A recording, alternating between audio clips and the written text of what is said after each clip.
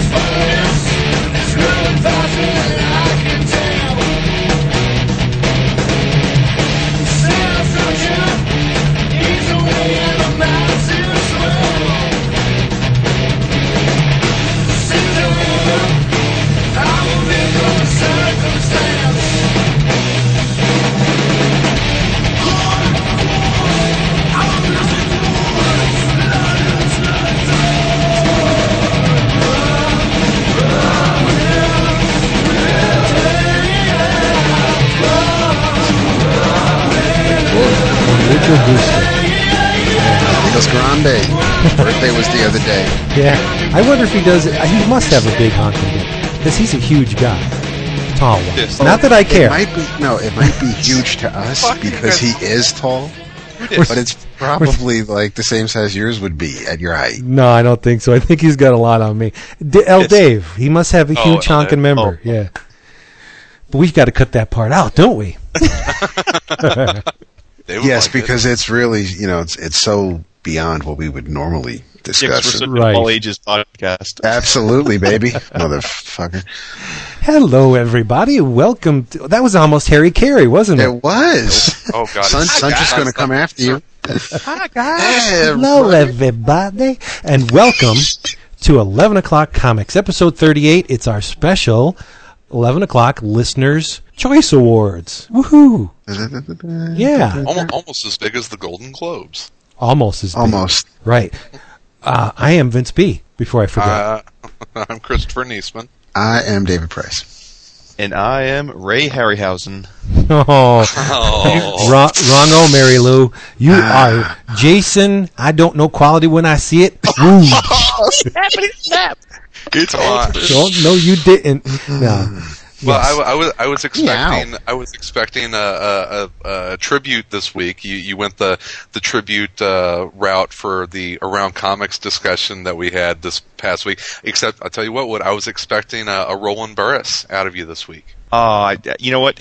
If it weren't for Vince and I with the back channel arguing the last few days about whether more than one person can be collaborative and it still be art, that's not what we were arguing about. Maybe in your, I'm just going to mine, but I'm going to clue the listeners in, and just I'll say this: we'll leave it at that, and they can speculate. But the argument at the core revolved around who was better, Ray Harryhausen or Peter Jackson. And I'm just going to leave it at that. Right. And I do have to tell you one thing. I listened to the episode. I thought it was great. Don Glut, Hilary Barta, and Tim Seeley. The next time you see Tim Seeley, do me a favor, okay?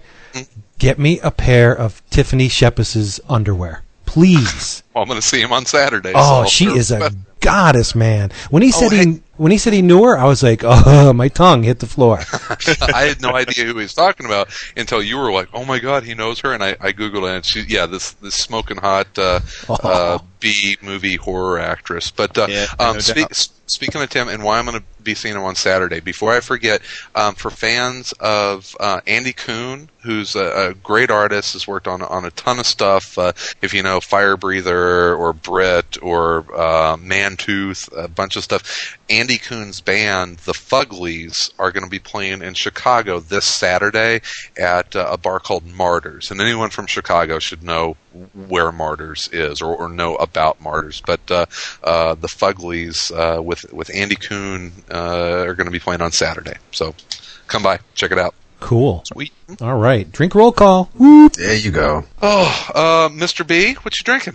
I'm throwing a change-up ball this week. Instead of starting with the Lord Chesterfield Ale, I'm starting with the Black and Tan. And then I'm going to work my way over to the Lord Chesterfield Ale. Both and Vince, you can say just change up. It's okay. What did I say? You don't have to say change up ball. It's like saying I'm going to throw a fastball ball. Oh, okay. Oh. I'm ignorant to the baseball jargon. Welcome to 11 of the clock comics. Yes. We'll learn you. Mr. Price, what are you drinking? I am drinking a Samuel Adams Winter Lager because it's fucking cold up here, and I didn't want to drink anything that was going to keep me awake when later tonight. So the beer should work nice. Good beer. That's a good hearty beer. That's kind of turned into over the winter months. That's turned into the Around Comics house beer. That's what we picked up before we record. So awesome. Yeah. It's I tell you what, I enjoyed Boston whenever I was out there. It's a good town. They make real good beer out there. They know their beer in Boston. Hell yeah. And Mr. Wood, I'm just going to say, whatever you're drinking this week, it better have been in like a paper bag after last week. Well, I figured I so appalled you with the concept of Dom-mosas. Yes, last week I had to top it, so I'm drinking some Macallan and Kool-Aid. No, I'm just kidding. No, I'm drinking one of my tried and trues, Red Bull and some Grey Goose. Out of a colostomy bag. No shit.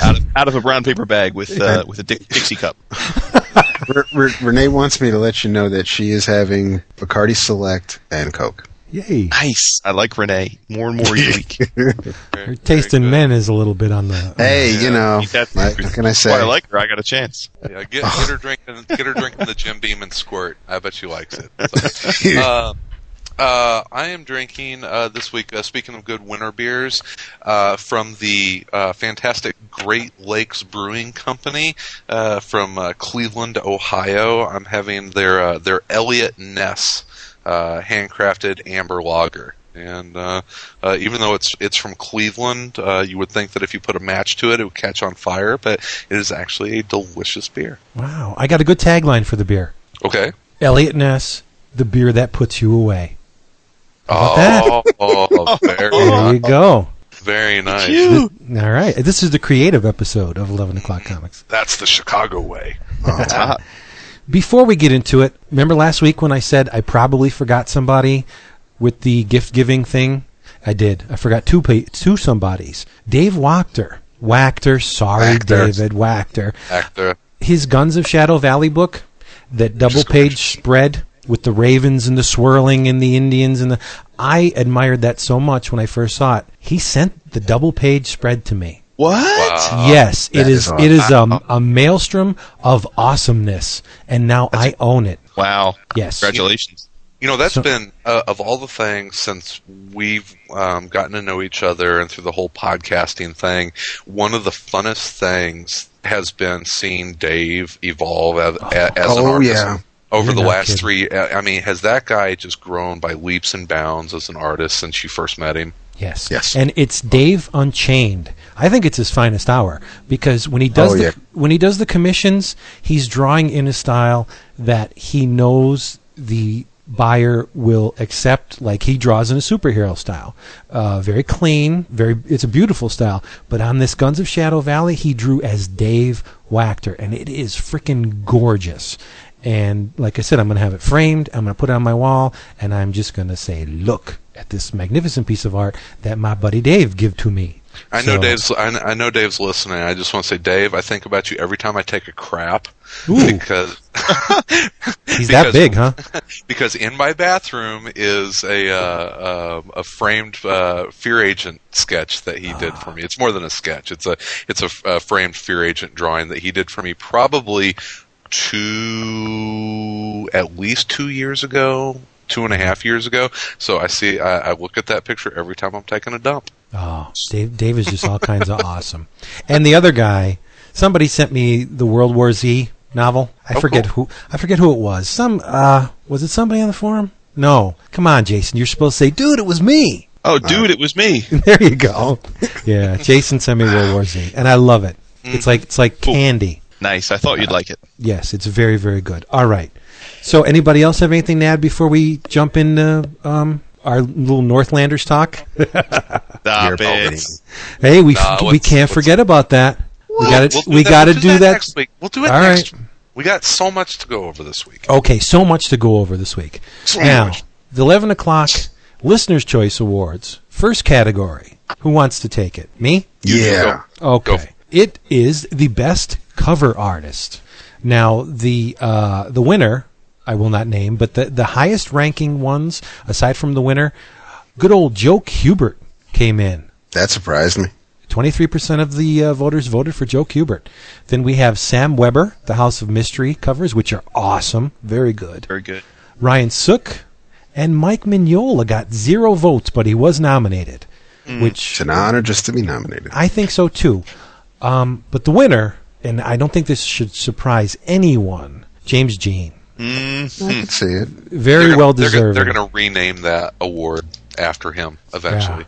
60% of the votes went to James Jean. Far be it for us to vote against the guy that I think's won 3 Eisners in a row, if not 4. Mm-hmm. So that was my vote too. I think he's the winner as well. I didn't nominate anyone because I thought that would be kind of unfair. So I didn't nominate anyone, but I just let everybody else do the nominations, and I voted for the best in that category. But and whenever we do these kind of best of lists, the favorite list, as Chris likes to call it, I have a really hard time deciding because there's so many things out there that I love, and to pick, say, Eric Larson over Ivan Rice over Mignola, how do you do that? They're all different styles, and it's just which one is your favorite at the moment, really. So I really didn't prepare for this at all. I want to get some off the top of my head responses to this. Great. If I didn't vote for James Jean, I would have voted for Marcos Martin for this because his amazing Spider-Man covers this year have been freaking amazing. The paper doll cover, the Liechtenstein homage, the Shocker covers, they're just fantastic. Yeah, you just wanted to say Shocker. Shocker. Yeah, that's for you, Pat. Who would you guys have voted for besides Wood? Well, I looked at it from I'd be reading Fables in trades for Christmas. A friend of mine, Renee and I, she got me the second and third trade, so I got the first trade. So I'll be reading Fables soon. So I couldn't vote for James Jean because aside from Umbrella Academy, I didn't read a whole lot of books that he did the covers for. So throughout the entire favorites list, I went through things that I read during 2008. So James Jean wasn't my vote, and actually nobody on the list, which is a great list. I mean, when you have Joe Kubert and Mike Mignola on there and Ryan Sook, it's not a list you can sneeze at, but I ended up going with Marko Djurdjevic because looking over books like Daredevil or Daredevil Blood of the Tarantula, Wolverine Origins, the Thor one-shots by themselves are gorgeous, but he's been doing, and I mean, even his Ghost Rider covers, I just can stare at. I mean, not since Tex did the covers for Ghost Rider have I just been like, I could just stare at those for days. So that was my favorite of 2008 as far as covers go was, and like you were just saying, Vince, you can't really compare Djurdjevic's covers and James Jean. They're two completely different styles. They both tell the story in their own way, and the images can excite you. I'm not saying one is better than the other. I just go by what I was looking at. And Jean is an awesome choice, and he does deserve it. But I couldn't go with him for this year. Chris? Oh, sorry. Hold on. No, he's got his priorities, baby. No, I'm sorry. Marta was waving me down for something. A favorite cover artist, James Jean. His stuff is you almost want to pick something besides that because he's so obvious. But I mean, just go back and look at those covers, and it's like, that's art. It's so separate from whatever else is going on out there. But other folks that I like, Ben Templesmith does some pretty awesome cover work.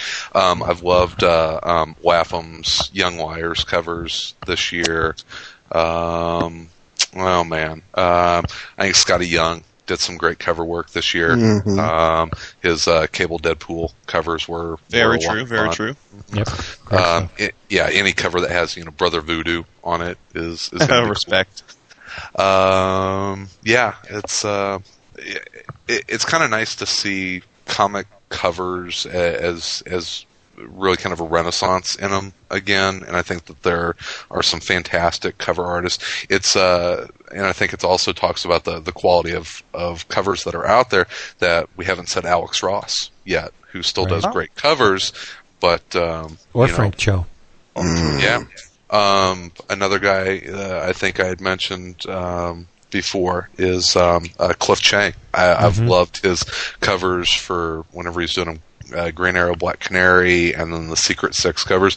I think Frank Cho, and then another guy that I just love his art, who I think does great covers as well, is Jock. And I love that graphic style. So, Gary Frank. Jason, you wanted to interject? Yeah, just before we move on, I wanted to say, I'm sure a lot of people know that James Jean is wrapping up his work on Fables, and it's primarily because he is an aspiring artist, a painter.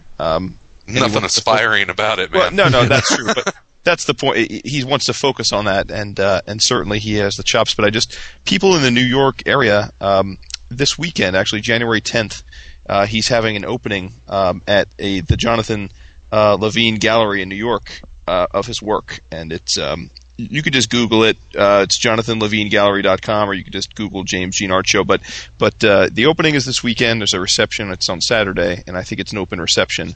But I think the exhibit's going to run through February 7th. So I'm definitely going to go and try and check it out, because I'm dying to see his stuff in on big canvas form. But so those of you guys that are James Jean nuts and in the area, give it a try. Right. I think James Jean has a lot of money to be made outside of comics. Oh, definitely. Yeah. And let's not forget about Massimo Carnevale, the guy that does the covers for Northlanders. Northlanders, those have been stunning. No, I'm not saying it to be the burr under the saddle. They're great covers. Go ahead, Chris. Is he talking to Marta again? No, I just went. Oh, here. Yes, here. Sorry, dog got a hold of some chapstick that I was. The dog, Marta. What's next? The bird? No, yeah, the dog was chewing Eat your on mouse? my wife's Wednesday night we do chapstick. record the podcast, right? I'm so sorry, guys. Okay, no. Chewing on chocolate. Oh, I know. Bad, Chris. Okay. Next up, we have Best Colorist, correct? Yes. Mm-hmm. Okay, and the runners up, and I'll start with fourth and go up. Alex Sinclair got 8% of the vote. Sandra Hope with 8% of the vote as well. Chris Ware, so I guess they're all tied for second, yeah, with 8%. And the winner, which you can't go wrong with, is the truly incredible Dave Stewart. Which I think, as much as James Jean, the award could be named after him, I don't think there's anyone better in the business than Dave Stewart. Wow, so that's Stewart is good. Oh yeah, hey, Wrong word. man. Wasn't my vote, but it definitely he's up there, definitely. yeah. Some of the other folks that were nominated, Lee Lowrich, great choice. Josh Burcham, Maury Hollowell, Val Staples, and Patricia Mulvihill. So Mulvihill, is that how you say that? Mulvihill.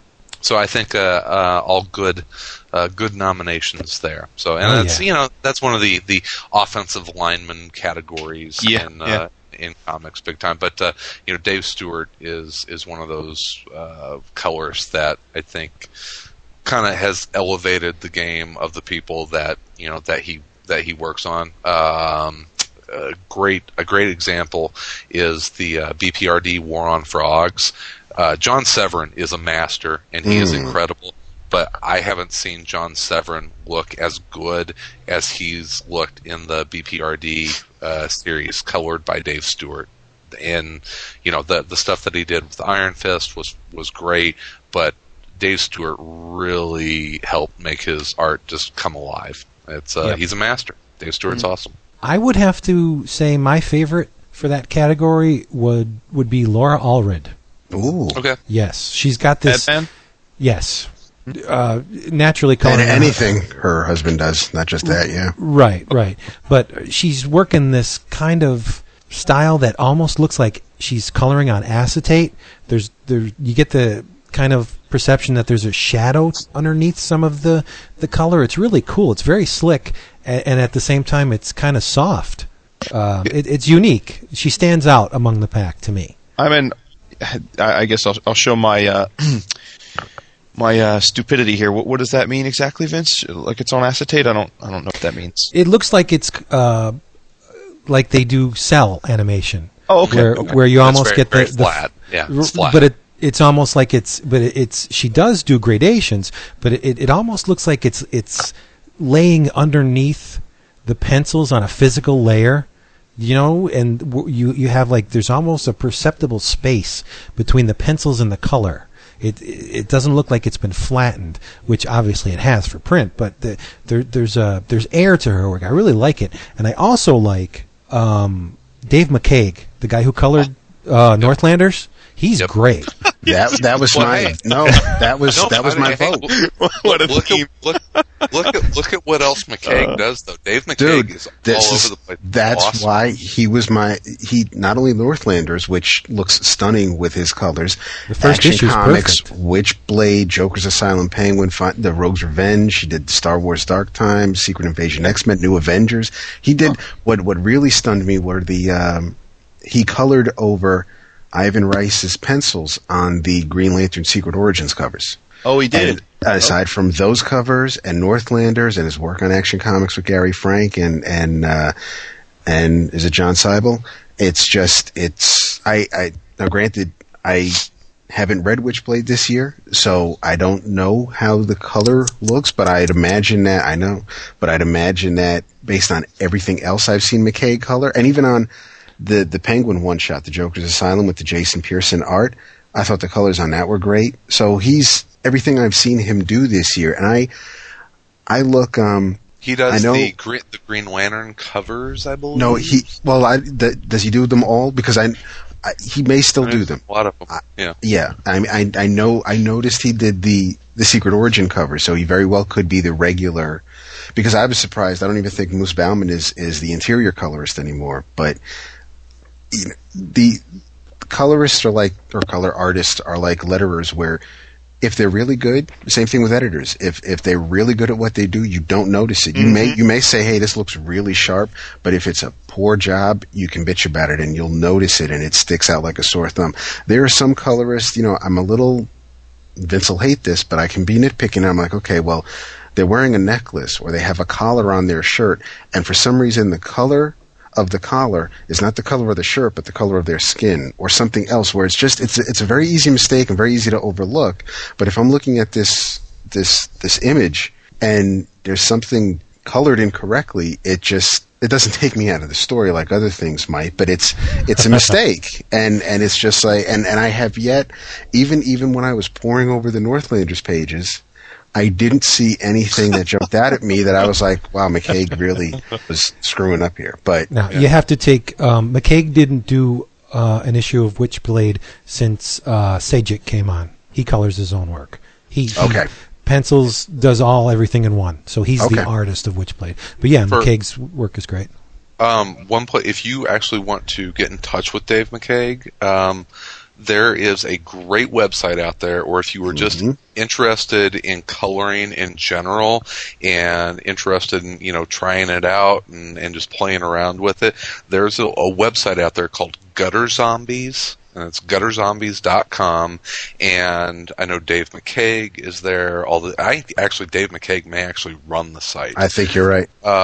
You can talk with guys like Jason Millay and Scott Johnson, who is really a digital painter for Marvel's licensing division, but these guys know comic book coloring in and out, and probably I'd say that most of the colorists in the comics industry have a presence over at Gutter Zombies, and it's really a very informative site, a great forum. If you are playing around with coloring at home and you want to post samples and get advice, it is a very fun and very useful community there of people that just really enjoy the Photoshop techniques and that kind of stuff. You get some great advice. So that's a great site to go to if you're interested in coloring. Yeah. A little bit of information for David. Back in the day before digital plate making came around, the color artist used to have to cut a piece of rubylith for every single instance of a color. So back then, whenever you saw maybe, like you were saying, a necklace that was the same color as the person's skin, they just didn't cut the rubylith around the necklace. So when they burned the plate, the color wasn't there because there was no part on the plate for that. So yeah, but now there's really no excuse for it. Jeez, I haven't cut Ruby Lith since college. Me too. What the hell is rubylith? Okay, Ruby Lith is an amber film that is attached to acetate, like we were talking about acetate earlier, and you cut out a shape with an X-Acto knife, and whenever that amber film is put over a plate, being an aluminum plate that has a light sensitive emulsion to it and is exposed to light, it won't harden. And so whenever that emulsion is all washed away, then you have basically a raised edge, which ink is applied to and then put onto paper. That's very probably good. just made absolutely no sense to you, but it's part of it. No, I appreciate it. Yeah, that's great. That's a very good explanation, Chris. Okay. Yeah, it's the old printing process that, and you guys will like this, and Vince will know this. There was actually a job at the printing places, actually the film houses, of the people that would have to cut the Ruby Lith and Amber Lith, were the two different films. And Vince, what were those people called? Strippers. Yep. Bring it So on. is this ruby lith as in like the same word derivative of lithography, and then this is ruby because it's red? Is that why it's called ruby lith, or is that just probably. Yeah, offset lithography. It's a derivation of the lithography. Yeah. Yep. Yeah. Yep. Cool. Marty used to do that. Marty was a stripper. Marty was a stripper. Mhm. Does Marty do the same thing as you, Vince, or you guys have different? Yes, he does. He does the same thing as I do. Yep. Cool. One drawing, screw around for 2 hours. Do another drawing, screw around for 2 hours. That's basically it. Respect. Next category is best or favorite letterer. And I was a little, and again, my choice wasn't dominated here. And for most of the Christmas to New Year's week, I was very low key on the forum. I wasn't even around for the nominations. So even if I wanted to throw my 2 cents in, I didn't. And like Vince vote, I did that on 1 or 2, but not all. But the letterers that were listed here are some fantastic letterers. Chris Ware gets 1 vote at 4%. Richard Starkings received 4, giving him 16%. Todd Klein, 6 at 24%, who ties with Chris Eliopoulos at also 6 with 24%. The number 1, which I'm guessing might be the entire studio since we already had Richard Starkings listed, is Comic Craft with 8 votes at 32%. Yep. Interesting. And there are a lot of books out there with RS and Comic Crafts, fill in the blank, studio personnel working on the lettering on the book, just like there are a bunch for virtual calligraphy. And one person that works for virtual calligraphy was the person that I would have nominated, or was my favorite, which is Corey Petit. And he's done books like X Factor, Deadpool, Nova, The Amazing Spider-Man, looks amazing.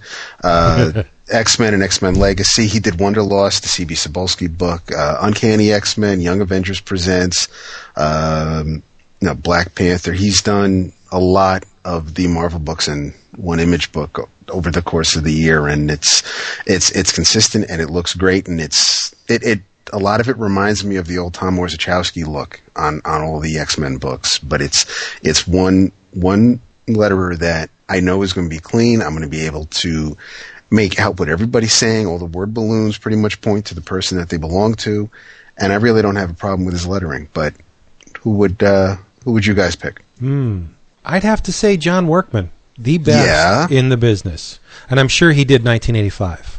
Yes, he did. Tommy Lee Edwards. Yes, he did. Yeah, Workman is my all-time favorite letterer. And don't even have to look. Right. I'd have to give it up for Dave Sim as number 2. Huh. Interesting. Sim's a master with lettering.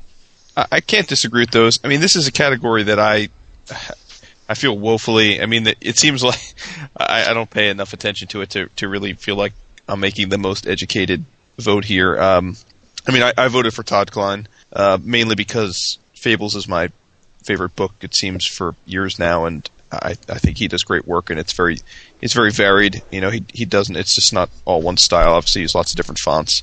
And House of Mystery is probably my favorite new book that Vertigo's done in a while, and he does that too. So I gave him the nod, but I can't pretend to have any kind of real edge here as to why I voted for who I knew, which name popped out at me as having recognizable on the work that I like. So sure. What about? Mm-hmm.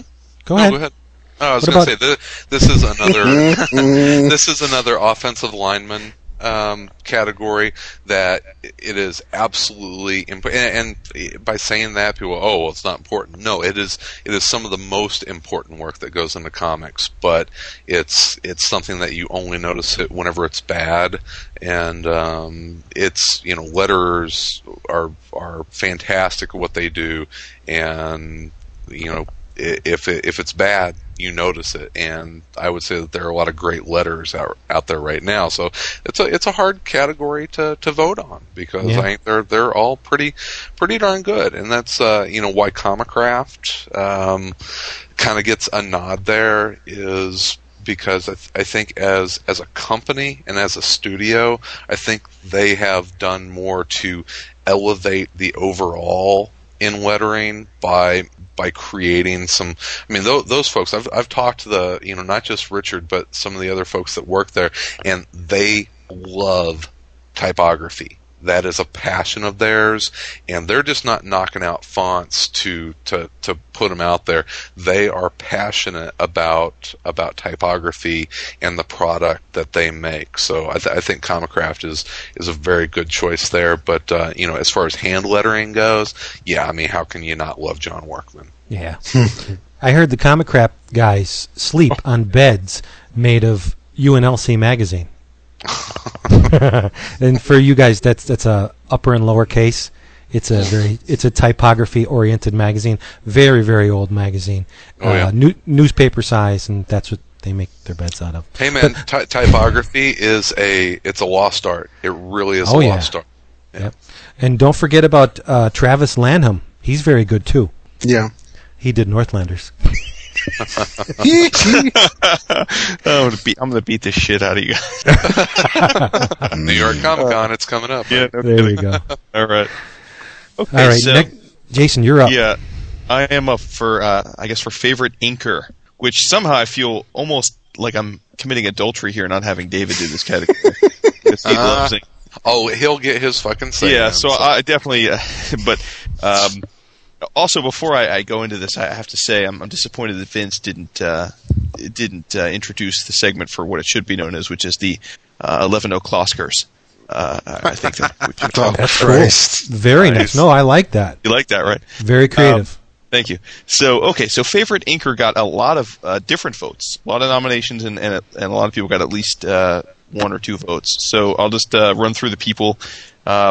Steve Laiola got a 3.5% of the votes. Scott Koblish and Chris Ware each got just under 7% of the votes.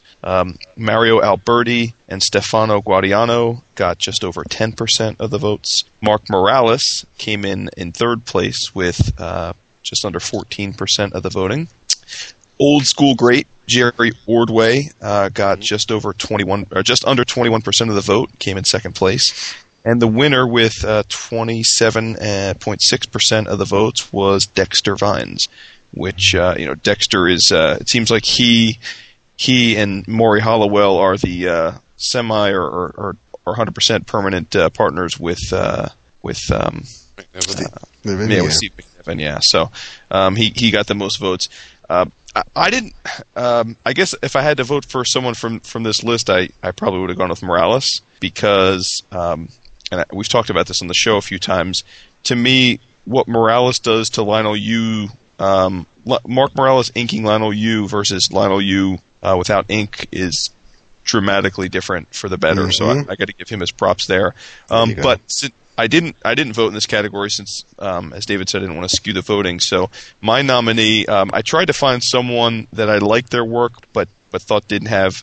As much recognition in these things this year, so I'm going to go with Rick Magyar, who is pretty much pretty much Paul Pelletier's inker these days. He inked him in Fantastic Four, when it was good, when Dwayne McDuffie was running. Back in the day. Nice. Yeah, back in the day. And then he followed him to Nova, and then most importantly, from my perspective, they're the pencil and inking team on the fantastic Guardians of the Galaxy now. And just recently, toward the tail end of 08 and into 09, Rick is also inking Luke Ross on Captain America. So he's my vote. But again, there are a lot of great inkers out there. It's one of those things like just as with pencils. Guys can really only do one, maybe 1.5, 2 books a month, even as an inker. So there's a lot of great guys out there doing great work. So it's one of the harder categories I thought to really say favorite, but I'll give it to Rick this year. Yeah, sure. They're not the offensive linemen, but they're kind of like the blocking fullbacks. Mm-hmm. A little bit more active, but and you see them on the field a little bit more, but still don't get the attention and accolades maybe they deserve. Sure. So who'd you go with, Chris? On the list that of the nominees, I would just knowing how happy Mike Norton was with the job that he had done, I have to go with Jerry Ordway. I loved Ordway's inks on Mike's stuff in Trinity, and I thought it was some of the best inking I've seen on his stuff. And Ordway is just, he's an old school great. He's a fantastic artist in his own right, and I think a fantastic inker. Another guy that I think gets overshadowed by the penciler that he inks for, but that this has got to be just a hand cramping job, is Scott Koblish, who does pretty much the majority of Perez's stuff these days. Mm-hmm. He's doing Legion of Three Worlds, and I think has been inking George Perez's stuff for quite a while. So I think Scott Koblish is one of those guys that you need to tip your cap, because he's inking a George Perez page is not like inking a Darwin Cook page, shall we say. There's not much economy of line there. It's a lot of detail. I can't talk about inkers without talking about Andy Parks and the job that he does on Phil Hester and El Diablo right now. Another Hester Parks collaboration that looks great, and Andy, I think just his knowledge of the history of inking and his skill in inking not just Phil, but other guys like Tony Moore, that you go back and look at some of those Exterminators issues that he inked over Tony, and Andy is really, he's one of the best in the biz and a real professional. So the guy I would take on the list is Ordway, but I think Andy Parks is a guy that is a consummate professional that should definitely be on that list. So There you go. Cool. What do you say, Vince? Oh, so many good choices. The first one that comes to mind in almost every instance is Klaus Janson. I love Jerry Ordway's work, Mark Farmer, Scott Koblish, the unenviable task he has. I really, really can't pick a favorite inker. I'll just say Klaus Janson by default. Farmer, yeah. But there's so many fantastic guys. I really can't single one out. I know that's the wimpy way to go about it, but yeah. No, it's not easy. Yeah. We're gonna have another one of those categories coming up next. David doesn't have anything to say about inkers. Next. There you go. Now, see, we're running out of time already. I agree with Chris. I think Ordway did a really good job on Mike Norton's Trinity pages. I noticed Andy inked a few for the Trinity quote unquote backup tales. But I think who looked the best on Mike's pencils was Carl Kessel, who unfortunately wasn't nominated, and I don't think, I didn't see a lot of work from him this year, and he was always paired with Mike Wieringo, and I think they had a fantastic style. They were a beautiful team together. That I didn't vote for Kessel. I didn't vote for Farmer. I was leaning towards Dexter Vines because of the Hulk, because of Wolverine, because of Amazing Spider-Man, but I ended up going with with Mark Morales because, like Wood said, with his work, going over Yu's work on Secret Invasion, it's beautiful, it's clean, it's night and day from his like regular New Avengers work. But Morales also inked Jim Chung on New Avengers Illuminati. He inked Barry Kitson on The Order. And he's doing a beautiful job over Koipel on Thor. Or is it me that's lost? No, nobody's lost. Nobody's lost. Oh, okay. I heard a sorry. But he's doing. I look at Koipel's work from like House of M, where he was inked by like Tim Townsend, and I look at Koipel's work on Thor, where he's inked by Morales, and in a recent issue he was also inked by Andy Lanning, and I think Tim Townsend in the same issue, and you could tell the difference in everybody's style, but Morales just has a way with the line that just makes it. I mean, it's Mark Farmer-esque, and it blows me away. Hey, Daryl. Happy New Year, damn it. And read Incredible Hercules. I just read the first trade. It's good. Read it. Well, I read the single issues, but it's still good stuff. Surprise it. Talk to you later. Well done. Category is Best Penciler, Mr. Wood. Okay, so yeah, favorite penciler. Now, to me, this was the hardest one.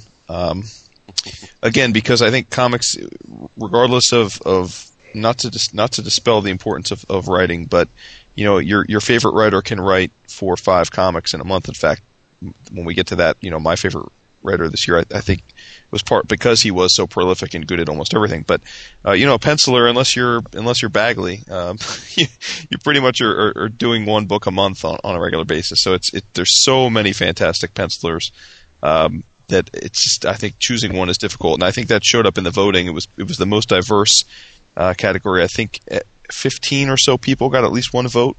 And there were over 20 nominees. So I'll just read quickly the people that got at least a vote, and those would be Guido Guidi, Chris Ware, Yes. Joe Kubert, Paul Pelletier, Sean Phillips, Mario Alberti, Steve Epting, and Ed McGuinness. And then in a tie for 4th, getting just under 6% of the votes, were Richard Corbin, Ivan Rice, Fabio Moon, Mark Buckingham, Gabriel Ba, who's Fabio Moon's twin brother, and Carl Kerschel. Oh, and Frank Quietly. In tie for 2nd place, which is very ironic, Jerome Opeña and Tony Moore. Both work on the same book. Yep, same book. So there you go. And the winner with actually a pretty sizable 20% of the vote, Gary Frank. Yeah. So first of all, I have to say I can't comment too much on Gary Frank winning, only because I didn't read his book until Christmas time. So I don't know that he was a guy that would come to mind for me. But so I'll let you guys speak to his win when it's your turn to talk. I'll just give my top 3, and it was hard for me to choose one again. So I had 3 that really were tough to decide between, and I'll give my third, second, and then I'll say who I have to choose as the winner.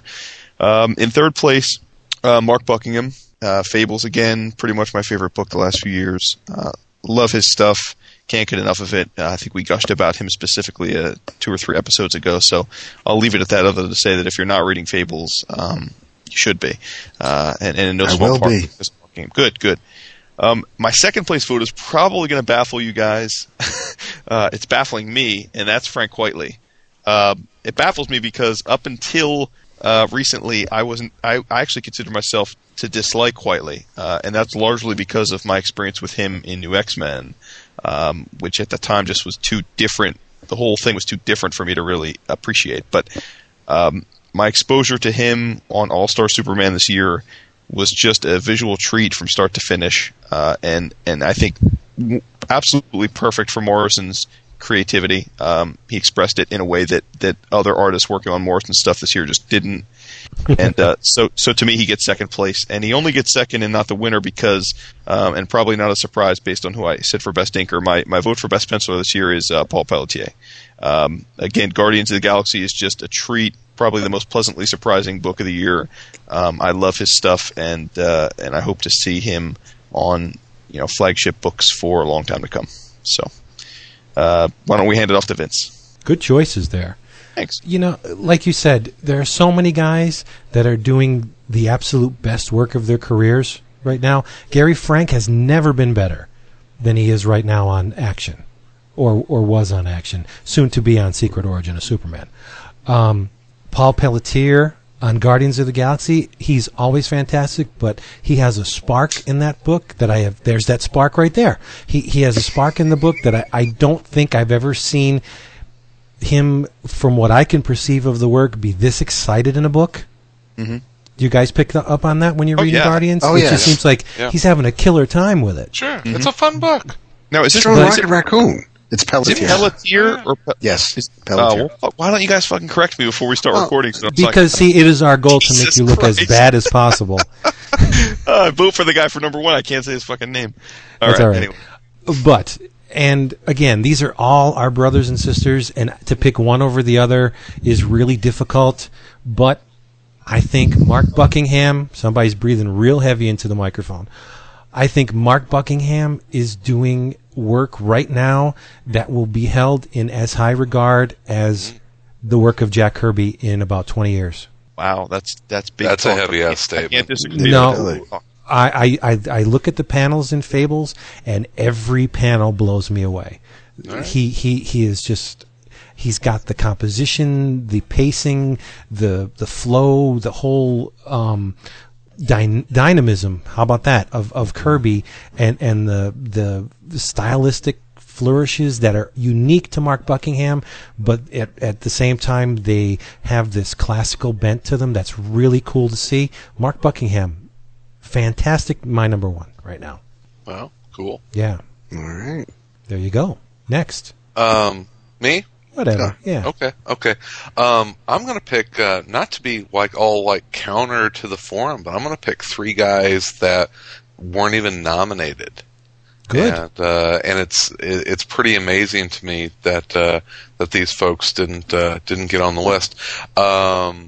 First of all, the Goon saw a resurgence this year, and I think that Eric Powell needs to definitely be recognized for writing, drawing, inking, the whole kit and caboodle. Does he color the Goon? I don't think he does, but I think he does pencil and ink, right? But his pencils on the Goon are absolutely fantastic. So I think Eric Powell definitely needs to be recognized for that. Another guy that it's really kind of funny that he's not on this list. We had talked about him with Scott Koblish, but George Perez, I think, has had a really nice year. And with the Legion of Three Worlds, and I like Perez's stuff, so I'm going to throw him out there. But my favorite, not just favorite penciler, but favorite creator, didn't even get nominated. How is Darwin Cook not on this list? Well, one issue of Jonah Hex. What else? Well, Spirit wasn't too. He worked on Spirit in 2008. Oh, really? Yeah, okay. that wasn't Argonis the entire time. Mike Plug did a couple too, didn't he? Yeah. His last issue is what, 12? What are they up to? I don't think it's 24. So yeah. He may not have been real prolific in 2008, but that doesn't really matter. But that says something, because if it stuck with Chris, even if it was in January, and here we are a year later, and that's who he picks, then no, you can't knock Darwin Cook. No. That Jonah Hex issue was cinematic as hell. New Frontier Special Edition came out this year. So Right. We're not, right. we're not at the collected editions yet, but okay. All right. So yeah, Darwin Cook is modern master. Which actually, speaking of, saw the solicits for everything that Tomorrow's is putting out this year, and they are doing their Modern Masters series, which is a great series of magazines. Darwin Cook comes out in June, I believe. Cool. Excellent. Awesome. So, great year for art. Just kind of all around. There was a lot of great stuff, and I love seeing Carl Kerschel on the list. And I'm with Tom. I just want him to do every Flash issue from here to eternity. And a great Teen Titans Year 1. Oh, Absolutely. fantastic. Superb. By David. the way, sorry, I just want to. Dave Stewart was the colorist for the Goon. Okay. I was gonna guess go. that because of being a Dark Horse book and all. Paul Pelletier was on my list for Nova for Guardians of the Galaxy. Two people that I had that were not nominated. One that Vince mentioned earlier, and it's very hard for me to do a toss-up between the two, but I know what one has been doing while the other is still new. Amy Reeder Hadley, who's the penciler for Madame Xanadu, is knocking me out on this book, and more people need to not just read Madame Xanadu, but check out her work. But the winner for me is Marcos Martin, and it's just it's Ditko-y, it's his own, it's fantastic. Did you guys hear the little nugget that we got in the James Robinson chit chat? What was that? Robinson let us in on the fact that he's going to be doing with the Marvel all of the 70th anniversary stuff, and I don't think that he was supposed to say anything about it, but he's going to be doing a Captain America one shot, and Marcos Martin is going to be the penciler on it. Excellent. Wow. Awesome. Yeah. Do I have to cut that out? No. Cool. Shit. What are they going to do? Fire James Robinson? Again? Very zing.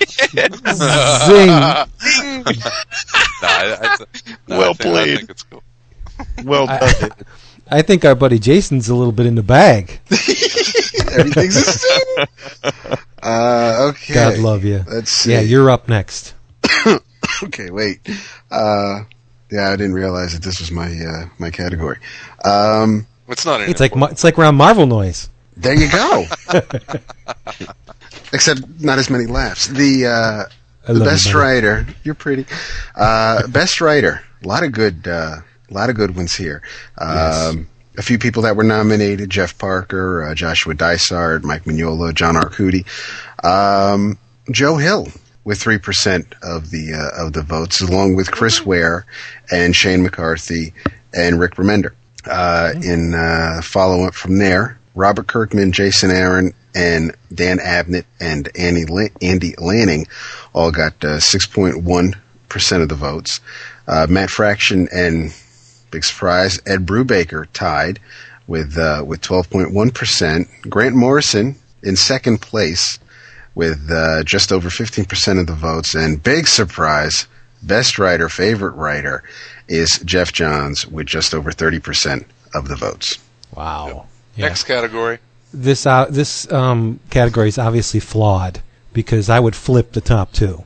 Of course you would. Yeah. But my guy wasn't even nominated, so we can just move on to the next one. Yeah. I love you, Vince, but not even close. Oh no, I think Jeff Johns has had an amazing year. Yeah, I agree, but nobody does it for me like Morrison. Just a little bit of personal preference, that's all. I'm not saying Johns is bad. I love the dude. I buy his books. He's a fantastic writer, but Morrison, he's tapped into something real special. Well, yeah, whatever he buys on the corner. Peyote. Stop. You do not go down that road. Stop. Back it up. Turn around. Back the truck up. Jeff Johns is best writer for comic book fans in the industry. Well, thank you for speaking for me, Chris. Oh, I'm yes, sorry. because you are a comic fan. You wouldn't. Oh, that's right. David's not a fan. I'll explain when it's my turn. So go ahead, David. No, please. No, go. Keep it going. No. I want to hear you talk about Jeff Johns. We talk about this all the time. Sal and I were actually talking about it a couple days ago.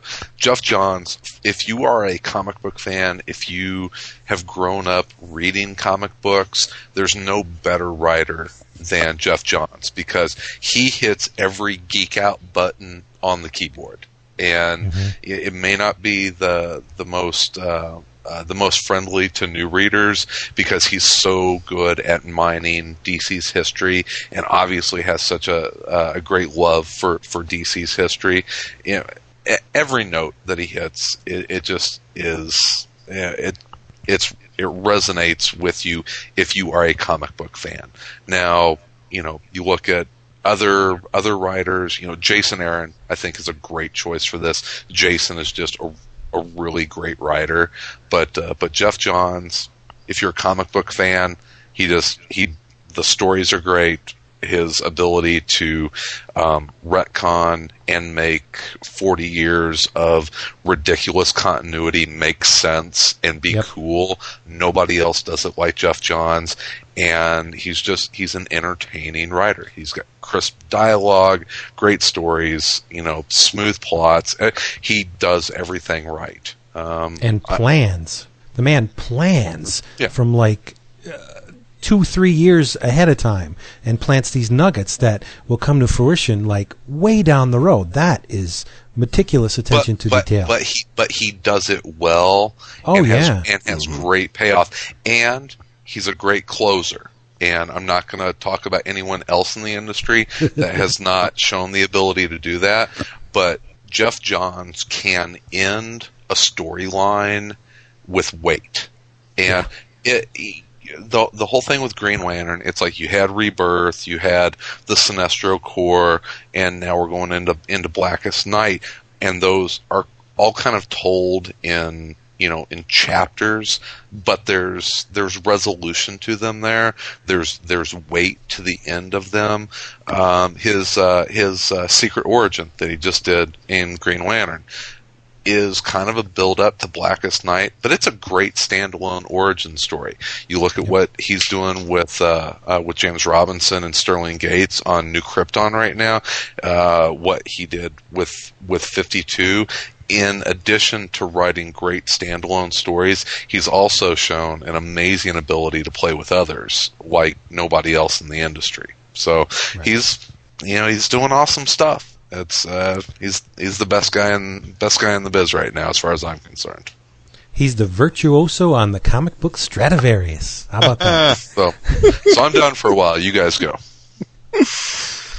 My favorite writer was Dwayne Straczynski, because I did like what I read from Geoff Johns, but when it came to even starting back with the Moon Knight annual at the beginning of the year, and he's done the Wolverine annual, Kicking Ass on Cable, Mortal Iron Fist, and the Orson Randall Death Queen of California one shot.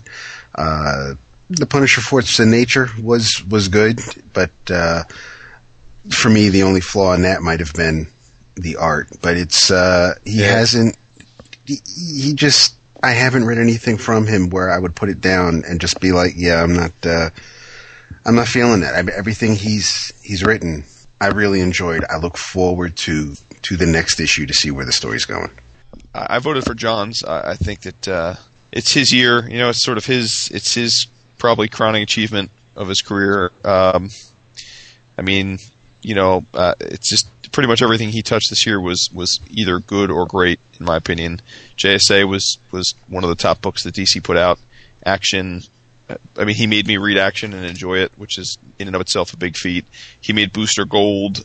Not only was it good, but he actually got people to buy it in enough quantity that it's going to survive for more than a year, which is no small feat. I think he deserves a nod, not just because of his importance at DC, but also again because pretty much everything he did at DC this year was both a enjoyable read and frankly a commercial success, which is no easy thing, because I think most of the writers that I would have otherwise voted for frankly aren't selling all that many copies of their books, and it's a shame. So, where would DC be without Jeff Johns? Yeah, absolutely. I mean, I just want to give a couple nods since Johns to me was the runaway winner here. Certainly, I love Morrison, but I think Morrison will have other years. It'll be his year. I don't think this was his year. But three guys I want to give a shout out to: Remender. Again, Fear Agent can't do better than that. He's starting to get some Marvel work. I thought Gigantic was a lot of fun. Jonathan Hickman, you guys know I have a man crush on him. Again, he's starting to do some stuff at Marvel, but this year I thought Pax Romana was terrific. I just think he's probably one of the up and comers. I think he's got potential to be great. And Jason Aaron, I mean, he's Scalped to me was one of the best series of the year. So those three guys I think are deserve props because they're kind of up and coming, and some people might not be that familiar with them, but to me it was Johns this year, so kudos. Neat. Chris, I'm sorry for pooping on you. What were you going to say? Oh, no, I was just agreeing with Wood. It was, God forbid. Jeff Johns has never won an Eisner. That's sick. Yet. Yeah, that's the word, yet. Yeah, it's, if he doesn't win the Eisner for Best Writer this year, that's in July, travesty. They just need to shut it down and not have those awards anymore. You're right. Moving on. Everybody covered the Best Writer? Yep. Yes. Yeah, yes. Let's move on to Best Editor, and Chris is up for that. Yes. Yes. Yeah. Oh, and I want to backtrack real quick. Throw this name out there. I forgot in Best Penciler. If you didn't read Kevin Maguire on Batman Confidential this year, you missed an awesome story, and he is still absolutely amazing. So I wanted to throw that out there for Best Penciler. And a whole mess of cheesecake too. Oh God, Kevin Maguire's awesome. All right, Best Editor, which I think is a very silly category because no one really knows what goes on behind the scenes, and a lot of this is behind the scenes stuff. These are the guys that keep projects moving and get projects going. So I'll just go through who was nominated and who won. Nick Lowe got about 4, almost 5%, as did Chris Ryle. Scott Alley received about 12.5%, and our winner is Karen Berger, longtime editor, basically the lead editor for Vertigo since before its inception. Correct? Mm-hmm. Yeah, she was the winner on our listener poll, and yeah, she's a great choice. She's been editing at DC since House of Mystery back in God knows. She was the last editor on House of Mystery, wasn't she? The first series, not the one that's going on now. Right. Wow. Going back. Yeah. Yep. So if you want to look at Vertigo Comics, there's probably, I would say that she's like the Archie Goodwin of Vertigo Comics. She's been there from the beginning on that. So I'll throw out one real quick, and it's the same line of books, just because I've met him on a couple occasions, and I know that that his writers absolutely love him as an editor. We talked about Jason Aaron. He's also a guy that Brian K. Vaughan and Brian Wood, among others, work with, and I think Will Dennis is one of the really good guys in the industry that I've met on a couple occasions, and he's the editor on Scalped and I believe Northlanders and DMZ and several other books. So yeah, he's gonna kick your ass too now, Chris. Yeah, so my if I had a vote that in clear conscience that I could give to an editor, it would be to Will Dennis. Yeah. Steve Wacker. Yep. Yeah, that was my vote. I'd have to go a little bit south and vote Eric Larson. Oh. Because I think his contribution to Image is only beginning to be felt. What he has done, bringing in all this new talent and taking risks on books that normally would not have come from that company, I think, well, obviously, just look at when we get to the category, the favorite publisher. Image is doing a lot of great things, and I think a lot of it is because of Eric Larson. So, shall we move on? It's your up, dude. I am, and I get the wonderful task of doing the best manga. Hey guys, I'll be back. I gotta go pee. Okay. I'm not going to have anything to say in this category anyway. Not a whole heck of a lot of people voted in this category. There was only 5 nominations. Drifting Classroom was nominated but did not get any votes. Solanin got 9.1% of the votes. Gantz, which is pretty popular, got 9.1% of the vote. The Kurosagi Corpse Delivery Service, which is awesome, really good series, got 18.2% of the vote. And number 1, not so much of a surprise, but a little bit, Urasawa's Monster with 63% of the vote. Yay. Yeah. Not what I would have chosen for that category, but then again, I wasn't the one responsible. So, and before we proceed, let's give it up for the dude who got this ball rolling. Backwards Dave. Yes. He was the one who, did he send you a PM saying, can I do it or something? Or, I don't know how it went, but yeah, it was his baby, his inspiration. He got things moving, and all of this would not have been possible without Backwards Dave. There you go. Thank you, Backwards D. I would have voted for, let's see, yikes, this is tough. I really like Ralgrad. It's written by Sunio Takano, art by Takaishi Obata. He's the artist on Death Note. Okay. It's a very body series. There's a lot of fan service involved, a lot of booby jokes, a lot of nudity or semi-nudity. It's kind of like Benny Hill meets World of Warcraft. Really cool story. That's very enjoyable. I'm just trying to think of what came out in 2008, because I buy a lot of manga and I don't really look at the dates. And besides, stuff that comes out in 2008 may have not been published in Japan in 2008. It's when it was imported, so who can say? But yeah, and by the time I get caught up in, because I'm reading Death Note, I'm more than a few volumes behind. I'm reading Monster. I'm not caught up there yet, so it's going to be a while before I'm even reading these 2 mangas that came out in 2008. So I'm going with Monster just because that's the one I'm still reading and really enjoying. Right. My daughter Mia, American comics to read. My daughter Mia really loves the Legend of Zelda manga that's been coming out. Volume 2 just came out not too long ago, and she devours them. I think they are Viz Kids puts them out. They're very kid friendly. They not only enhance their reading skills, but they throw them a little curveball by having them read it back to front. Okay. Yeah. So she's loving it. Read it upside down, then I'll be fucking impressed. Boy. Did you try any of the Star Trek books from? I think it was from Viz also. No, I'm not a Star Trek fan. Okay. I'm not into. I won't hold it against you. That's fine. No, I'm not. I'm not a member of the Federation. Hey, the Jedi, yes. I will say that I'm about 3/4 of the way through the first Lone Wolf and Cub digest, and beautiful stuff. Just good samurai stories. So I am enjoying the Lone Wolf and Cub. Look at you. Okay. Can I take the next category too? Favorite yaoi? I mean, you should. No one else. No. Well, I do loves my yaoi. Wowie yaoi. Can I do best licensed property? Of course, absolutely. You can. Okay. Because you're not going to vote for any of the nominees.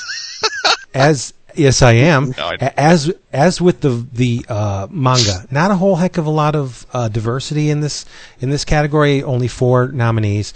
Zorro got 10%. Buffy got 33%. Conan got 33%. Gee, guess which one he's going to eat the leftover that he's going to go back to. But the winner was Transformers with 23%. You liar! You liar! Yeah, I'm joking. Transformers did not win. Are you people crazy? They're listening to us. 23% of the vote went to Transformers. The winner, of course, is Conan, which I can't really fault them for that. But Buffy as number 2, Transformers kicks Buffy's ass. I thought they tied for number 1. Yeah, they tied for number 1. Okay, they tied for number 1, but still, so that's even worse. Second.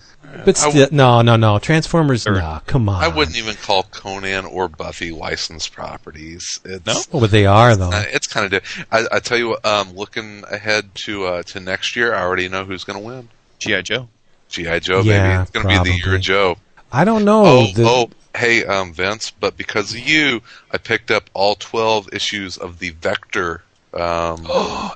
Excellent. So here in a couple weeks, I should be able to geek out on some Star Wars stuff with you. Yeah, it's really surprising that Star Wars is not nominated. Yeah, I was going to say. Yeah, but even still, I love the Star Wars books. What IDW is doing with Transformers presently, All Hail Megatron, is the bomb. All right. And I know it's a hard sell to get you guys to read a book about giant transforming robots, but I'm telling you, Marcus Q will back me up on this. I wasn't a kid in the 80s or nothing. Yeah. Well, no, you weren't. You've been around. You're like Methuselah. You're older than dirt. Dude. Vince, has it been traded yet? The first volume was in last month's previews. So if you do a little bit of fancy footwork with Cameron, you may be able to still order it. Do you remember how much it was and how many? $19.99. I think he had it on sale for 11, maybe. How many issues? 6. I'm on. $11 for an IDW paperback is a damn good price. Yeah. Zach, if you hear this, put it in my order, please. There you go. Okay. Now let's move on. We got to book through a couple of these because we're creeping up on our deadline here. So Best Comic Company, take it away. All right. Best Comic Company, there were 5 nominees. IDW was nominated but did not receive any votes. Viz, for you manga folk out there, did get 3.5% of the vote. Dark Horse got just over 20% of the vote. DC got 31% of the vote. And for folks playing at home, that means Marvel didn't even get nominated nor any votes. And the winner, and I think clearly the correct choice, was Image with 44.8% of the vote.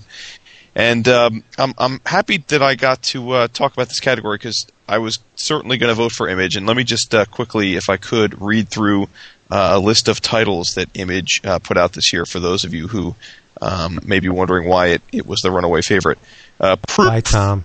Proof, Walking Dead, Invincible, American Flag, Noble Causes, I Kill Giants, Godland, Dynamo 5, Pax Romana, Transhuman, Red Mass for Mars, Pop Gun Anthologies, Four Eyes, Hawaiian Dick, 76, Dead Ahead, Triple X Zombies, the Fred Hembeck Archives, True Story Swear to God, Witchblade, if you want to count that, Casanova, Nixon's Pals, and Fell.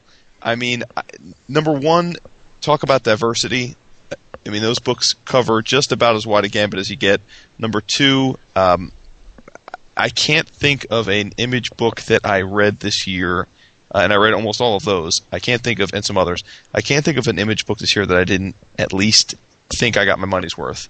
And most of them I thought were absolutely fantastic. I mean, I think in terms of hits per title that they put out, creativity and quality, Image was the runaway freight train of this year, and I hope for many years to come. So there was a couple of high points that you forgot. Go ahead. Carry it on, Vince. Were they your Lucha Libre. Don't forget Lucha Libre. Wolfman is really good. I don't mean Wolfman. It's really good. Really good. Did you say Invincible? I did. Mm-hmm. Brit? I don't. Oh, yeah. Oh, God, Brit is so... Dude, Wood, read Brit. Oh, no, read. If you like Deadpool, read Brit. All right. Seriously. And you forgot the mainstay, Spawn. I don't read it. I don't think you forgot. I read. I just stuff to read. Dragon has 76. Did you say 76? Yeah, I said 76. Yeah. All right, go ahead, Vince. Talk about Spawn. McFarlane has turned the book around. It's with Portasio. It's a different beast than it used to be. It's reader friendly. It's going in a different direction. Give it a try. Some of the guys on the forum are, and they've liked it. So I was the most surprised. I thought, you say goodbye to Greg Capullo, and there goes half of the appeal to me. And that Brian Haberlin stuff was really good, but this is just it's very, very different. Give it a shot. I think people will like it. Darkness. Yeah. It's Cyblade. It's Darkness is good, man. Phil Hester. I mean, whenever that $4.99 trade comes out, yeah, it's coming next month or man. Phil's a great writer. It's people know him for his art, but he's a great writer. So you betcha. Yeah. Mm-hmm. And I was surprised that Avatar's not on that list. Avatar had a great year. You betcha. Yeah, they did. Mm-hmm. All right. Anybody else? David, did you? I guess we all voted for Image. I'd go with Image. Nice. Wow, the first but sweep. But let's not shortchange Marvel. Marvel's doing some really good books. I was shocked they didn't get a vote, just because DC got 31%, so I figured I would assume that even, I mean, the majority of us read mainstream books, if not more mainstream books than others. I mean, even I read almost everything Image does, but I still read a ton of Marvel and DC. But hey, you're right, Vince. go ahead. No, I mean, I was going to say they do good stuff, but I think to me it's a percentage issue in that, you know, Marvel puts out 80 books a month, and while they had some great books, they had a lot of filler, and I think sort of their flagship books weren't all that great this year. Whereas Image, you know, we just went through a list of things. I mean, you named a bunch of things that are quality stuff that I'm not reading, and everything I read is stuff I've personally read, and I can't think of many Image books I thought were clunkers this year. And to have that kind of hit rate is pretty unheard of, especially for a small press publisher. So, right. I think Amazing Spider-Man should guarantee Marvel at least a position on that list alone. Well, you know, Sal and I were talking about it at lunch today, and we both agree that we really enjoy a lot of Marvel's ancillary titles. Amazing Spider-Man is not an ancillary title. I mean, it's probably their best main, you know, flagship title. But you know, you look at Captain America, Daredevil, Guardians of the Galaxy, Nova, Patsy Walker Wildcat is a fun read. Incredible. Wildcat. Hercules. Mm-hmm. I mean, it's that kind of stuff. It's the you know, the X titles outside of, you know, what Peter David is doing, which is, you know, they're confusing and hard to get through. You know, the Avengers titles, I think, really had a down year, and you know, I'm down on Marvel with their mainline series and certainly with their events, but I mean, their ancillary books are good. They're not a terrible publisher, but I don't think they had a great year. I think DC had a stronger year. I think Dark Horse had a great year. I think IDW had a really good year, and another publisher that's not on there that I think is doing some good stuff is Dynamite. I think Dynamite had a very good year. Yeah, no question. Yeah, and Avatar with their stuff that they're doing with in between Garth Ennis and Warren Ellis, they're putting out some really nice stuff. So sure, yeah. Well, I don't know. I don't know whether it's a publishing strategy or if it just happened that way. But for Marvel to beef up the ancillary titles is only going to serve them well in the future, sure. Because your flagship quote books will always sell. To bolster the ancillary titles is only going to even make their share of the publishing world even stronger. So, but I think they did it by accident. Right. That's what I mean. That's why I said I didn't think it was. You look at guys like Jason Aaron and Abnett and Lanning and Swarzynski. Hey, Iron Fist stayed a great B-list title for them. Very good. Yep. So they're getting it from guys that are. I'm happy to hear you say that, Chris, since I think what you were calling for, it's death 6 issues in. Absolutely. Oh, snap. Oh, yeah. I was like, that book is dead. And I sat down this weekend and read every issue that Swarzynski has done. I don't like the art on the first arc. I was not a huge fan of it, but the story, tight. It was, the same kind of magic that Fraction and Brubaker had on it. But, you know, I think Marvel, all their ancillary titles, I think they have some great talent at that company right now, but it's in their ancillary titles. I think Abnett and Lanning, those guys do a great job, and to have gotten Jason Aaron to be exclusive with them is a coup. I hope that he's able to do what he can do, you know, on whatever title they put him on. So yeah. I think DC pulled the plug on the Legion with Abnett and Lanning a little too soon. I think they should have bit the bullet and took a little bit of a loss and let them stay on that, because losing Abnett and Lanning was a big blow to DC. My prediction for 2009, maybe early 2010, don't know if this will happen or not, but it won't be too long before Jeff Johns, I think, is writing Legion. It's which he's doing now with Legion of Three Worlds, but I think I don't think it's going to be too much longer before we see an ongoing Legion with Jeff Johns writing it, and I think that's going to be a lot of fun. You betcha. All right, let's speed it up a little bit. Best one shot or favorite one shot, BPRD, the Ectoplasmic Man, 13.3% of the votes. Justice League New Frontier Special, 16.7, tied with Hellboy in the Chapel of the Moloch. The Penguin, I guess that's Joker's Asylum, the Penguin, at 20%. And the winner, according to the forum, Immortal Iron Fist, Orson Randall, and the Death Queen of California with 33.3%. Wow. And I think I'd have to agree with that. Great story. Yeah, the art was good, too. Oh, who did it? They put me on the spot. It was, Oh, I'm sorry. it's great Dan Brereton cover, wasn't it? No, that was a Carrie Evans. That was Carrie Evans. Are you sure? Cover. Yeah, wait, let me... I'm going to the long boxes. I'll be right back. Cover by Carrie Andrews. Thank you. Really? Writer Dwayne Swazinski. It was just it was an Italian guy, wasn't it? Began with Giuseppe Camuncoli. That's it. I knew it began with a C. Camuncoli's great. Yeah. It's a great book. I mean, I was looking at the Thor one-shots that Fraction did. I mean, there were some really good, like, done-in-one one-shot books this year, but the Orson Randall one-shot stuck with me. Right. That Jason Aaron Penguin, fantastic. Oh, yeah. Art by Jason Pearson. Joker's Asylum. Yep. Yeah, it's great. Yeah. I would have voted for Thor God Size because I thought it was just fantastic. But the impact of Final Crisis Rage of the Red Lanterns for me was a little bit greater. Yep. So I'd go with that. Yep. That was my vote as well. Okay. That's cool. Hey, I'm not crazy. By the way. I was thinking about the Immortal Iron Fist annual, which was a Dan Brereton cover. Yes, it is. Yes, sure. it was. Okay. So I'm not crazy. With interiors by Howard Shakin on some of the pages. Yep. Cool. Yep. That was a great story. Next category is Best Horror. Take it away. Mr. I'm putting a box away. All right. This is perfect for you. Yeah, Lock and Key. Next category. Yeah, that's what won. All right. Yeah, that's obviously going to be my favorite. But where are we?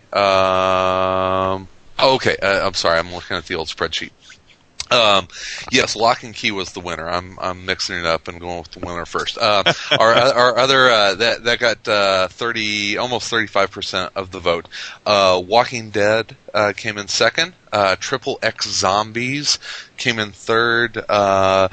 Dead of the Night featuring Man-Thing and Hellboy the Crooked Man. Both came in with about 7% of the vote. Other titles that were nominated were Crossed, Pigeons from Hell, House of Mystery, and Dead She Said.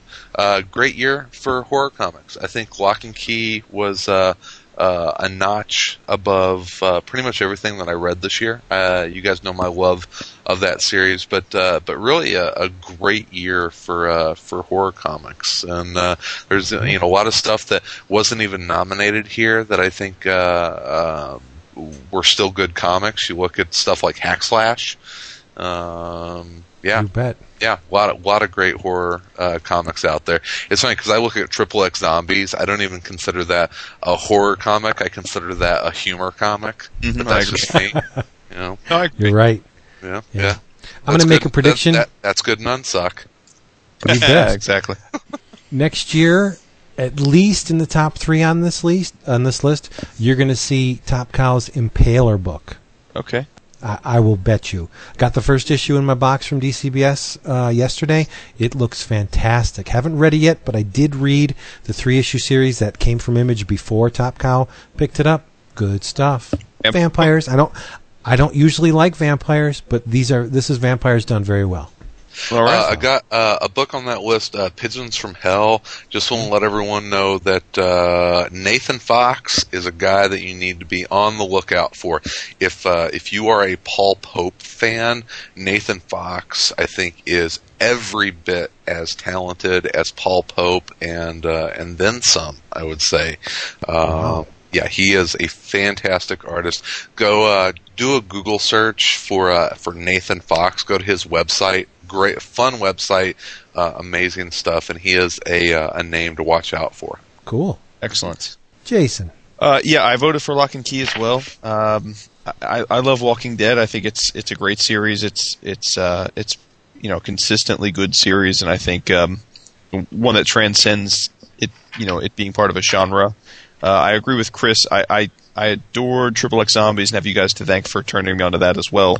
But that was very much satirical, so I have a hard time considering that in the same category as some of these others.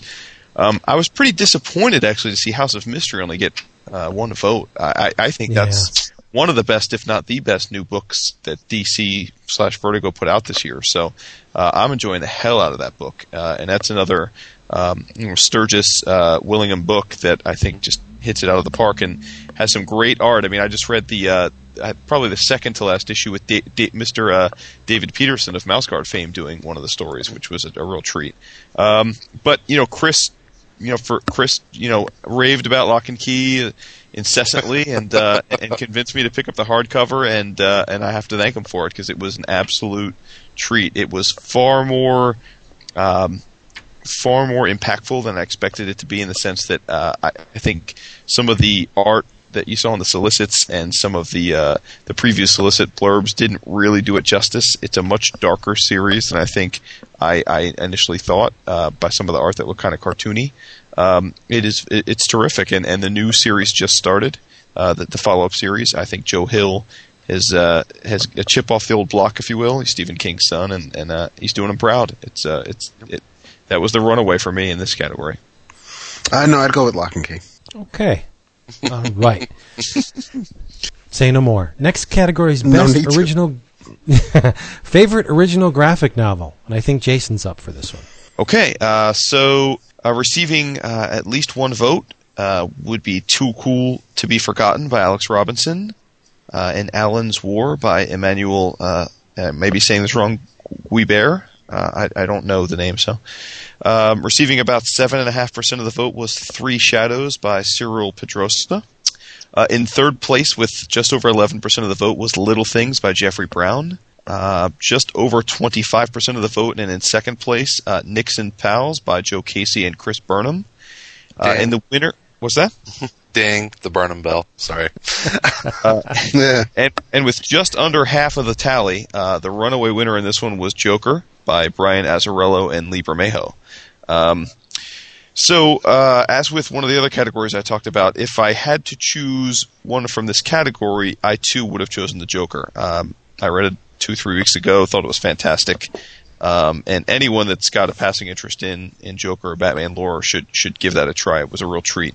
And I would say anyone that we've talked a lot about Marvel and DC not doing enough to promote comics that are tied directly into the movies that have been successful, and I would say that the Joker OGN is about as a tight an homage to the Batman movie that came out this year as you'll get. So I think that so it serves that purpose. But my vote for this actually was not nominated, and I was pretty disappointed to see it didn't even get nominated, because I think it was well deserving of the win, and that would be The Country Nurse by Jeff Lemire. Oh yeah. Lemire, The Country Nurse is the third of his Essex County trilogy. It's the finale, and it's probably the most emotional book that I read this year. Tugs at your heartstrings. It's beautifully, beautifully written, very layered, nuanced, and I can't wait to see what Lemire's got cooked up next. I know he's doing some stuff for Vertigo in 2009, but to me that was the winner this year. Joker would be second for me, but Country Nurse was the runaway winner. So I love Tom had the greatest description of Jeff Lemire's work. He said it's like Saw for Canadians. Nice. So I don't know. Mainstream, yeah, I'd have to go with Azzarello and Bermejo's Joker. But indie and or small press, I would definitely give it up for Dash Shaw's Bottomless Belly Button. It's published by Fantagraphics. I don't have nearly enough time to get into it, but it's thicker than blankets. It's a monster of a book. Yeah, it's a monster of a book. It's somewhat autobiographical with a surreal bent to it. It's very good. If you're into the indie stuff, check out Dash Shaw's Bottomless Belly Button. Fantastic book. I think that was on Amazon's best books of the year list, wasn't it? It's great, yeah. Mm-hmm. David? Basically, because I didn't read a lot of OGNs this year, I'd have to go with Joker. I know I suck. You do. That's why you love me. Yeah. I loved it, but I tell you what, just to be a little bit different and tip my cap to my Chicago brother, I'm going to go with Nixon's Pals. It was one of the funnest books that I've read this year. I love the story, love the art. It was just a romp of a good time, and Nixon's Pals was it was something that I didn't put it down. I read it cover to cover, absolutely loved it, and would truly love to see a return to those characters. So I hope Joe and Chris get back together and come out with a Nixon's Pals number 2. Just because, to have a character where you've got the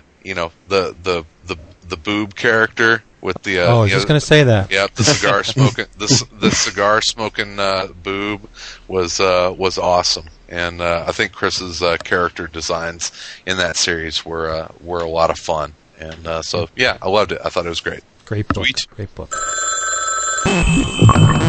Hey guys, this is Adam Bessignotti, Earth 616 on the forums. Now, my New Year's resolution is to give the 11 O'Clock Comics podcast another go.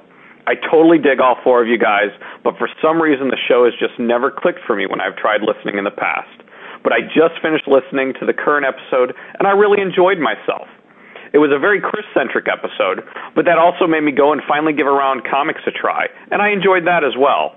So keep the great conversation going, guys. I think I finally turned a corner. All right, next up is the favorite collected edition. Really spread out on this. A lot of diverse titles got votes.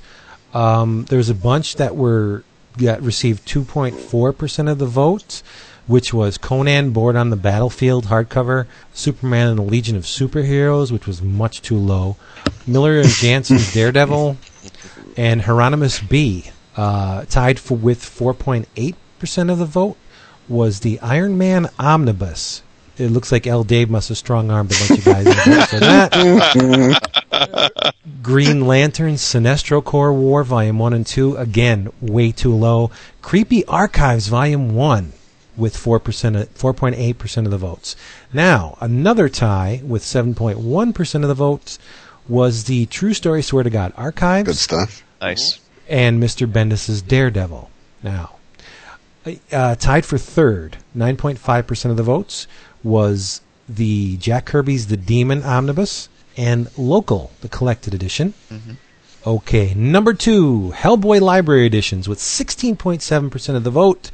And the Grand Poobah Big Daddy Take It All Home and Have a Party goes to the Starman Omnibus Volume 1.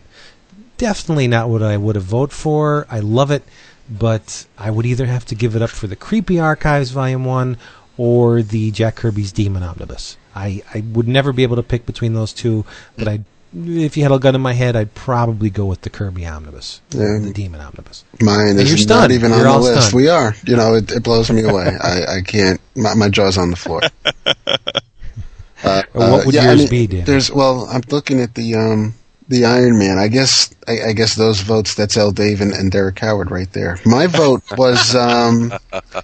My vote was actually my Christmas present from Wood this year. Oh. It is the Zot 1987 to 1991 complete black and white collection written and drawn by Scott McCloud. I love McCloud's art.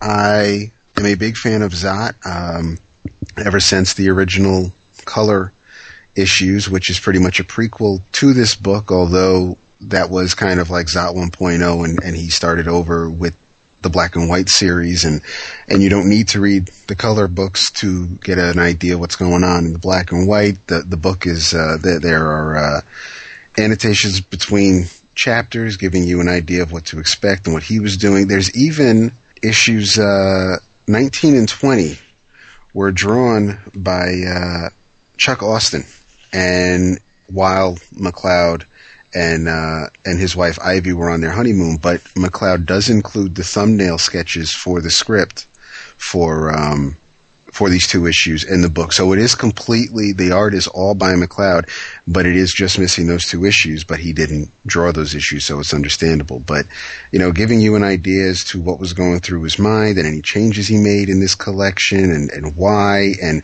I mean, there's pictures of him and when he met Kurt Busiek in junior high school in Massachusetts. I mean, and the background stories between, to find out about McLeod, this is a great book. But, I mean, to read Zot all in one volume is great. And it's something I'm going to be starting this weekend now that I finally finished the Bone collected edition. And I've been looking forward to it for a long time. So thank you, Jason. But this right here is it's my vote. Chris, what would you vote for? I think this is an interesting category because collected editions are becoming, more of the norm. Well, I remember, back in the day, to have something collected was a big deal. I read to death my X-Men, the Dark Phoenix saga, and that would be really nothing more than a trade paperback now. And collected editions, I think, to be considered the best of a collected edition category, you really need to go above and beyond what is the norm. And as much as I love the Starman omnibus, and the packaging on that was great, right there with the the Kirby Fourth World omnibus and all that stuff. But I mean, they're really just hardcover books. For me this year, the local collection, I thought the Brian Wood and Ryan Kelly from Oni, it was Oni, correct? Yes, I believe so. Was an absolutely fantastic collection. And what I also liked about it, I mean, you've got the nice fabric spine to it. Great printing. It is black and white, so you don't have to judge the color on it. But great paper stock, and it was only $30, and I thought it was above and beyond what it had to be.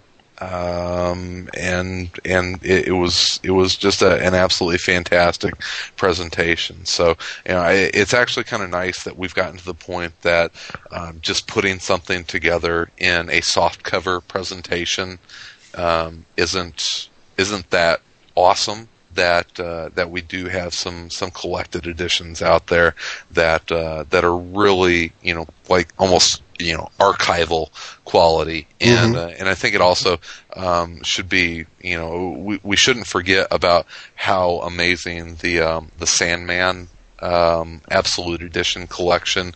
Now that are they done with that? The fourth one was the last one. Is that correct? You're asking. I'm not sure. I'm pretty sure that it was. Dan will know.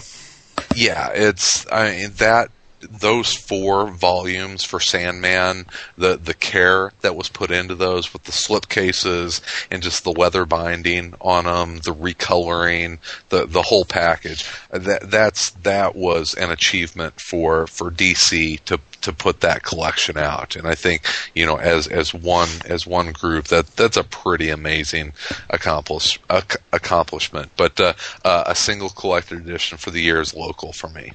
Yeah, and don't forget, the price of the local edition is less than what it would have cost you to buy the single issues. Yep, $29.99. And whenever I look at that, I look at local, and I'm going to pick on Marvel here. I look at what Oni did with local and what Marvel is trying to charge for the Secret Wars omnibus for 12 issues, and I'm just like, okay, here's a value and here's a ripoff. And local was a great presentation. Yeah. Jason, my buddy, what do you got? Yeah, well, I think I agree with Chris in that when I think about this category, I think it's not just about the story, because I probably would have voted differently. Like you mentioned, Vince, that you thought Green Lantern Sinestro Corps was too low on the list, and as was Superman and Legion of Superheroes. And I agree with you in that I think both of those stories were excellent and so deserve recognition. But at the end of the day, I think they both were very basic in their presentation, and that they were nicely but relatively standard premier hardcovers, which we see a lot now in pretty much anything that's modern. So I look at this as not just is the story worthy, but also is the presentation eye-catching or gorgeous? Is this the kind of thing you'd want to have on your coffee table or proudly presented in the bookshelf in your living room? Because I think we're at that point now with the industry where they're putting out some really beautiful-looking collected editions. So I also agree. Starman, I loved the content. I didn't think it should have won this award because, again, it's finally here, and I think that in and of itself was great, but I don't think it was necessarily all that innovative a packaging. I agree that Local was a beautiful book. I read it over the holidays. It's a beautifully presented book. The price, you can't go wrong. But I just the story didn't resonate with me as much as I think it did a lot of other people, so I couldn't vote for it. So my vote went to the second place vote on the forums, which was the Hellboy library editions. Now, I think part of my vote for this is colored by the fact that I hadn't read Hellboy until these library editions. So my first exposure to Hellboy, which obviously I think you guys already know is a fantastic series, were these library editions. So I probably have a soft spot in my heart for them. But I mean, these are oversized, beautiful paper. Mignola's work just is stunning. With the larger size, they're just beautifully bound. Again, these are things that could be on your coffee table, and your friends that come over that aren't comic fans would be like, "Oh, what's that?" and look through it and probably be really impressed. So, I would be like, "Don't touch it." Yeah, that was my vote. And again, this is such a wide category now because I think the industry is moving so much toward this because of the greenfield sales opportunities. So many hardcovers and trades come out each month that this is a pretty diverse category. I just wanted to give two quick shout-outs to two other books that weren't nominated and I thought should have been. Number one, the Lock and Key hardcover. IDW did a great job with that. Again, it's beautifully bound. It has a embedded bookmark in it. It's just really high quality paper. The color really pops, so I thought that was a really nice presentation for a great price. And the other thing that I didn't see nominated and I thought deserved to be was Camelot 3000. Which again, it's the complete run for a very inexpensive price, and I think that Camelot 3000 not only was a great story, but it had a lot of historical significance in and of itself. So I wanted to give a shout out to that. But Hellboy gets my nods because it wasn't a comic collected edition per se. I didn't mention the Gary Panter collection from Picture Box, but if you stack that up next to all of these books, even the Sandman absolutes, the Panter thing would make them all look sick. And one other thing, unbelievable. Maybe four of us didn't read it, but I know a lot of people have praised it, and it's on my list of things to get. Is the comic book tattoo? Yeah. It was great. Yeah. Yeah, I mean, I couldn't vote for it because I haven't read it yet, but it's definitely something I want to check out because it seems like everybody that's gotten a hold of it just can't say enough good things about it. So, yep, beautiful, big ass anthology. Tori Amos. All right, and she probably hates me for saying that, even if she does. All right, this is the final stretch, the big four. Best arc in a series. Fourth runner-up, all splitting 2% of the votes. Daredevil, Cruel and Unusual, Walking Dead, Made to Suffer, Fables, War and Pieces. Third runner-up, tied, 4%, Batman R.I.P., I guess. New Ways to Die. And then you have, in second runner-up is All Hail Megatron, Annihilation Conquest, Thy Kingdom Come, and, okay, I'm sorry, I misread a line. So those three were third runner-up, second runner-up in second place. Criminal Bad Night and New Krypton, all 10% of the votes. And Death of Captain America wins with 20%. Wow. Mine wasn't even up there. I know. I know. I don't know what to tell you. I picked. Poke. I did poke it because it was so pretty. Green Lantern: Secret Origins. Great okay, that's good. All right, Chris, what would you pick? So hard. It is. That's why you poke it. I'm reading Supergirl for the first time ever. Wow. Yeah. So New Krypton gets his win. Wow. You know what?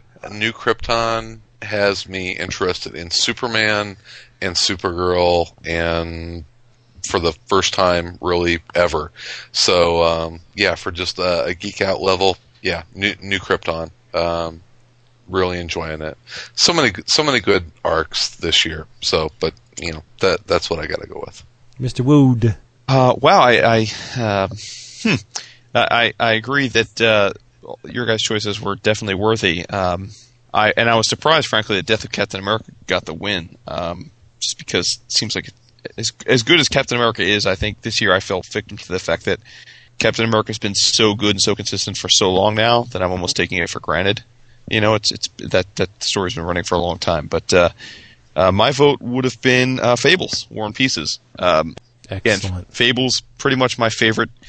In terms of start to finish, it's been my favorite book of the last 5-6 years. And War and Pieces wraps up, one could argue, the first mega theme of the book, which is, again, I don't want to give it any spoilers or anything, but it wraps up the first 75 issues pretty much lead to that. Yeah. Volume 1, basically. Yeah. So, I mean, to me, and it so often, the finales of these big arcs, can leave you a little bit empty. Like why The Last Man, which was a fantastic series, wrapped up this year as well.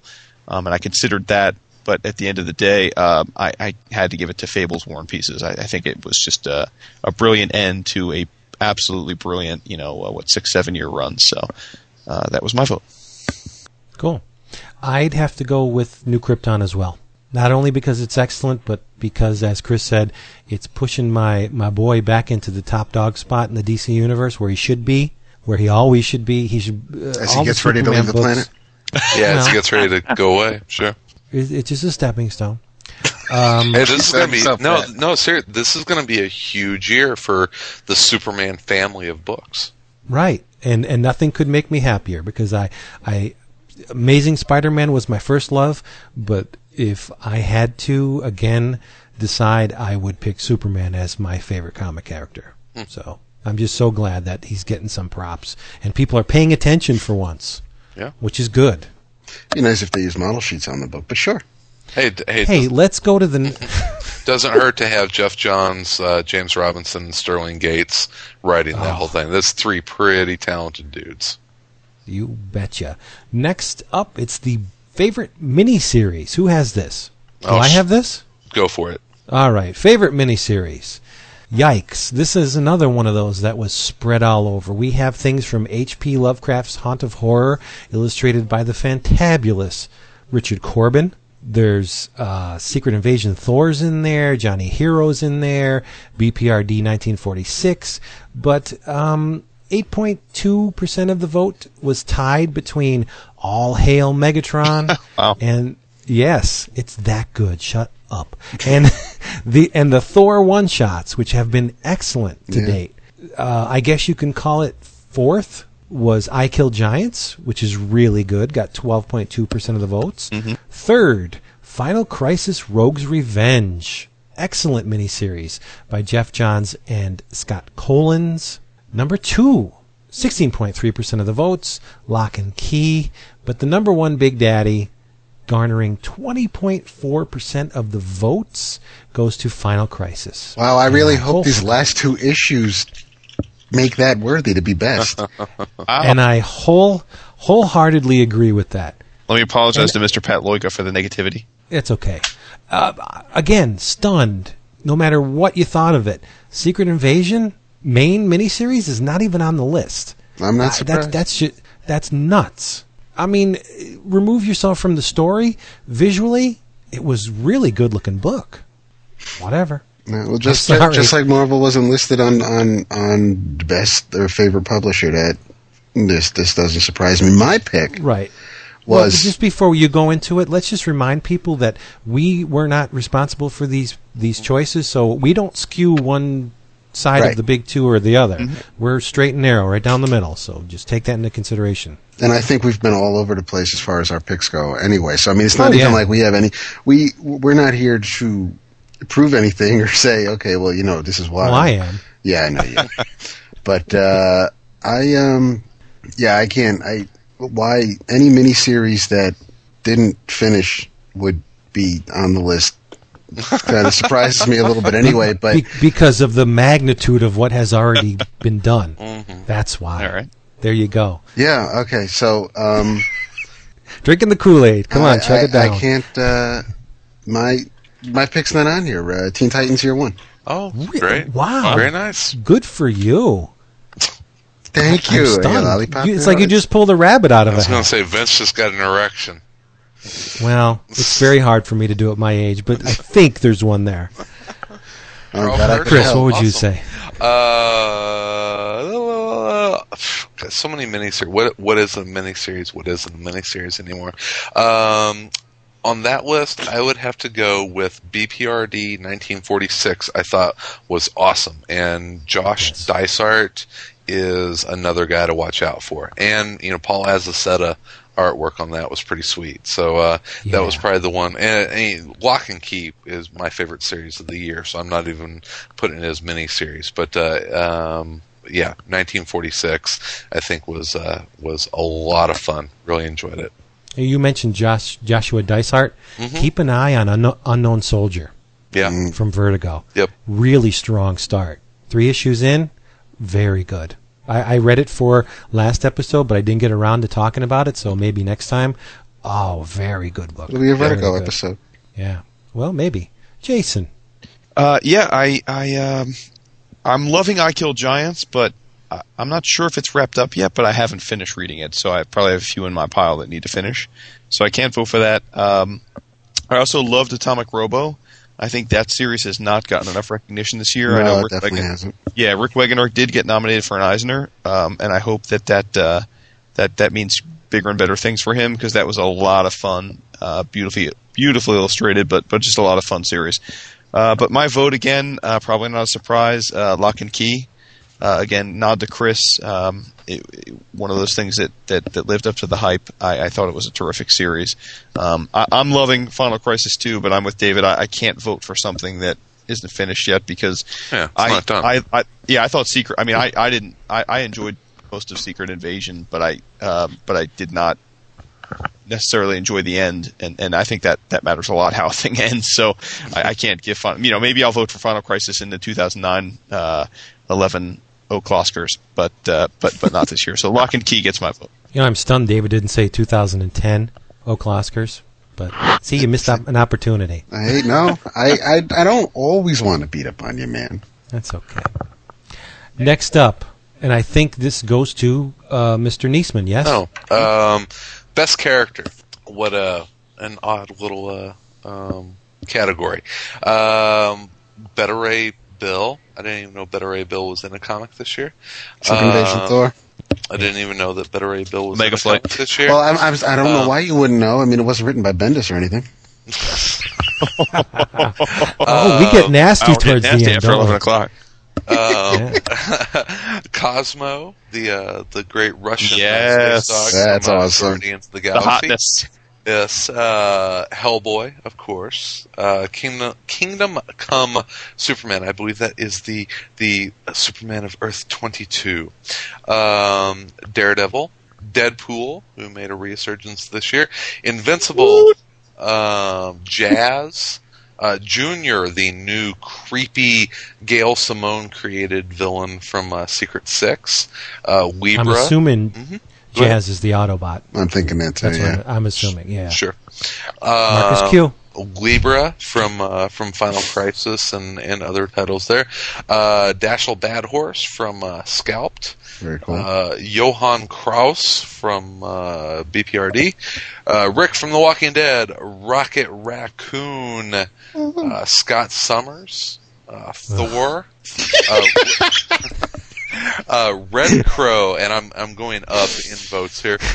Red Crow from Scalped, which is I think very telling that Red Crow, quote unquote, the villain of Scalped, is several votes ahead of Dashiell Bad Horse, the protagonist of Scalped.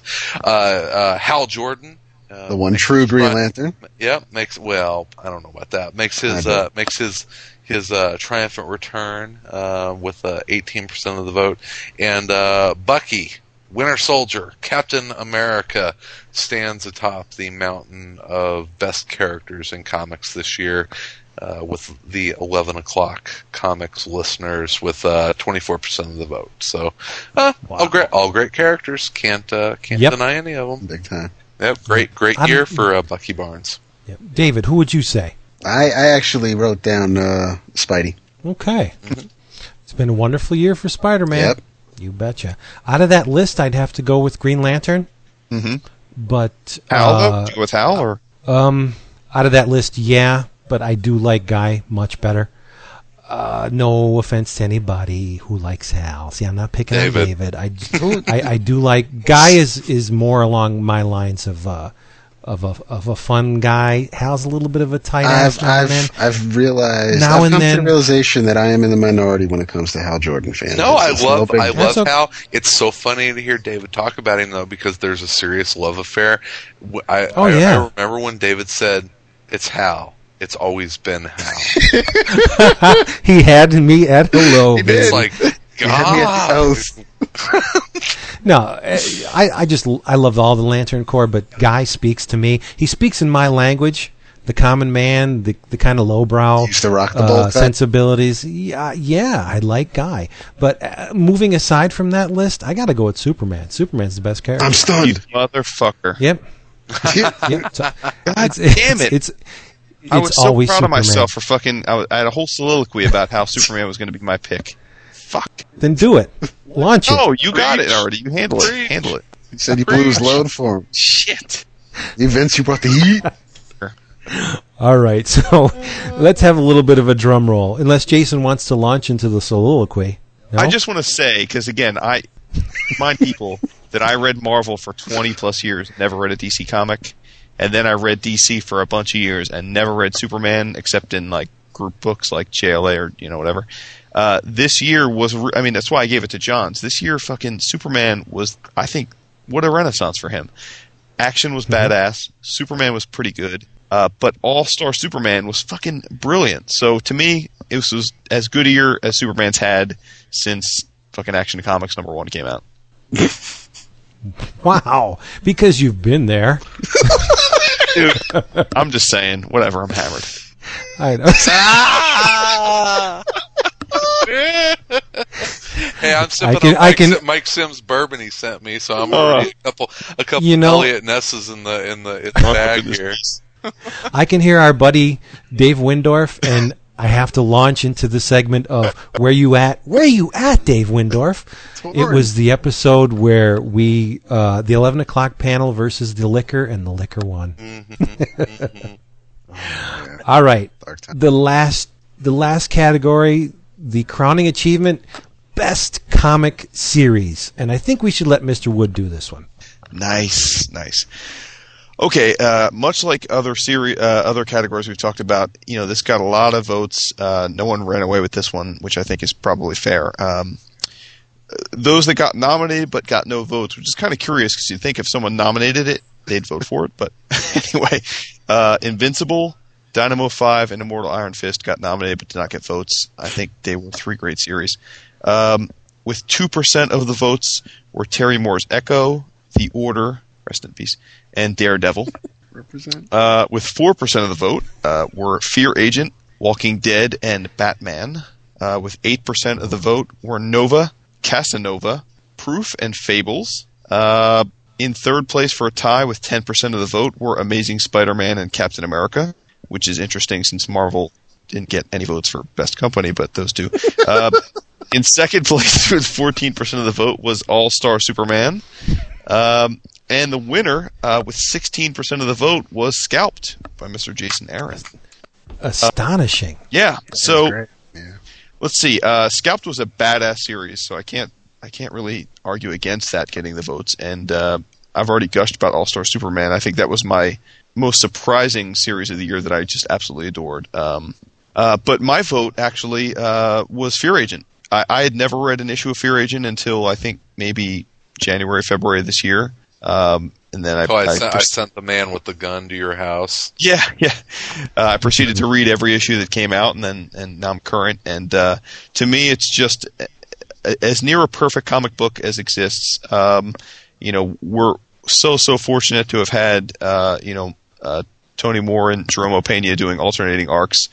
They both have different styles, but both are just fantastic. So detailed and yet so expressive. Remender is just knocking out of the park. I just think it's such a fun, unique, imaginative, creative series that I genuinely hope that we get plenty of Fear Agent in the next year or two, because I know that both Rick and Jerome are getting some pretty steady work at Marvel now, which I'm happy to see too. But I certainly think that for me, at least my personal experience this year, having read probably 1,500 plus comics this year, I think Fear Agent was the series that I enjoyed just about every issue from start to finish. So that was my pick. But Vince, what was your pick?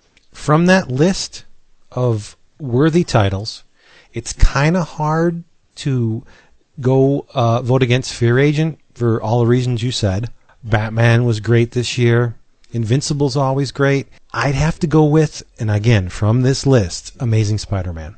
Just from the accomplishment that they have made since One More Day has, to me, been totally unexpected, astounding, and it works on every level for me. Spider-Man is fun again. I can actually get up on a Wednesday morning and say, there's an Amazing Spider-Man coming out today, and I cannot wait to read it. How long has it been since I said that? It's a very long time. Aside from this list, I got to give it up for Action Comics. What a year. Great. No, the Superman and the Legion, the Brainiac story, it's just New Krypton. Wow. Just one hit after the other. They just keep coming. So Action Comics, aside from the list, Amazing Spider-Man from the list. How about that? That's cool. From the list, I had written down 2 books. I had Best Series and Best New Series. So from the list, my best series and the series from the list would be Amazing Spider-Man. My favorite new series is Madame Xanadu. Look at you. Cool. Respect. Very delicate art style. I don't buy the book, but I'm waiting for the collected if it's not out already. She has an amazingly delicate style. It's almost like it's going to evaporate after you look at the panel. And Phantom Stranger cool. and a new up and coming writer, so you should really check it out. I should, and I will. It was great. It was a great year for comics. It's I can't pick one. I've talked about Lock and Key, ad nauseum, Fear Agent, as much as I've ragged on Marvel this year. You got to tip your cap to what they've done with Spider-Man. The character is back and probably as good as he's been, since the early years. It was another great year for Cap and Daredevil. Walking Dead continues to be good. There's just so many good comics out there, so many good series, so many people that are really pouring their heart and soul into a lot of stuff. It was an absolutely fantastic year for comics. I think head and shoulders above 2007, which I kind of thought was a down year. It's I think just to cap things off, it was good. Great series. I can't pick any one series. I feel like I would be slighting a lot of people that did some pretty. How can I pick Scalped over All-Star Superman or? It's how can you do that? Both great series. I think 2008 was a really good year for comics. It's across the board. Yeah, and aren't we lucky enough to be able to reap the rewards? Hey, it's been a great year. Yeah. Mm-hmm. Oh, there was a lot of shit out there. Too. Oh yeah. But, let's end. There was a lot of stuff that sucked, but no, that's not what the Clocksters are about. That's right. Let's end on a positive note. I know this wasn't part of the list, but why don't we say one or two things that Reach most looking forward to in 2009? Wow, we got to do it quick because we're already over 2 hours. Return of Barry Allen. Lead us off, Vince. Yes. Yep. Oh, like Chris is going to lead us off because he said one that I happen to agree with. Yep. Okay. Flash Rebirth. Aside from that, wow. Blackest Night. Yikes. Oh, jeez. That's a tough call. Yeah, Blackest Night I think would be number 1 on my list. Yeah, no, David. I go with Blackest Night and continuing what's going on in Peter Parker and Spider-Man's world. Mm-hmm. Yeah. Well, I'm looking forward to All Hail Starscream after he makes his gank move. He always makes the gank move. Yep. No, I mean, I think Blackest Night is definitely the thing I'm most looking forward to. I'm definitely looking forward to all the G.I. Joe relaunches. There's 3. IDW's putting three out, which I can't wait for. So props to that. Definitely looking forward to Agents of Atlas. I hope it has a long shelf life.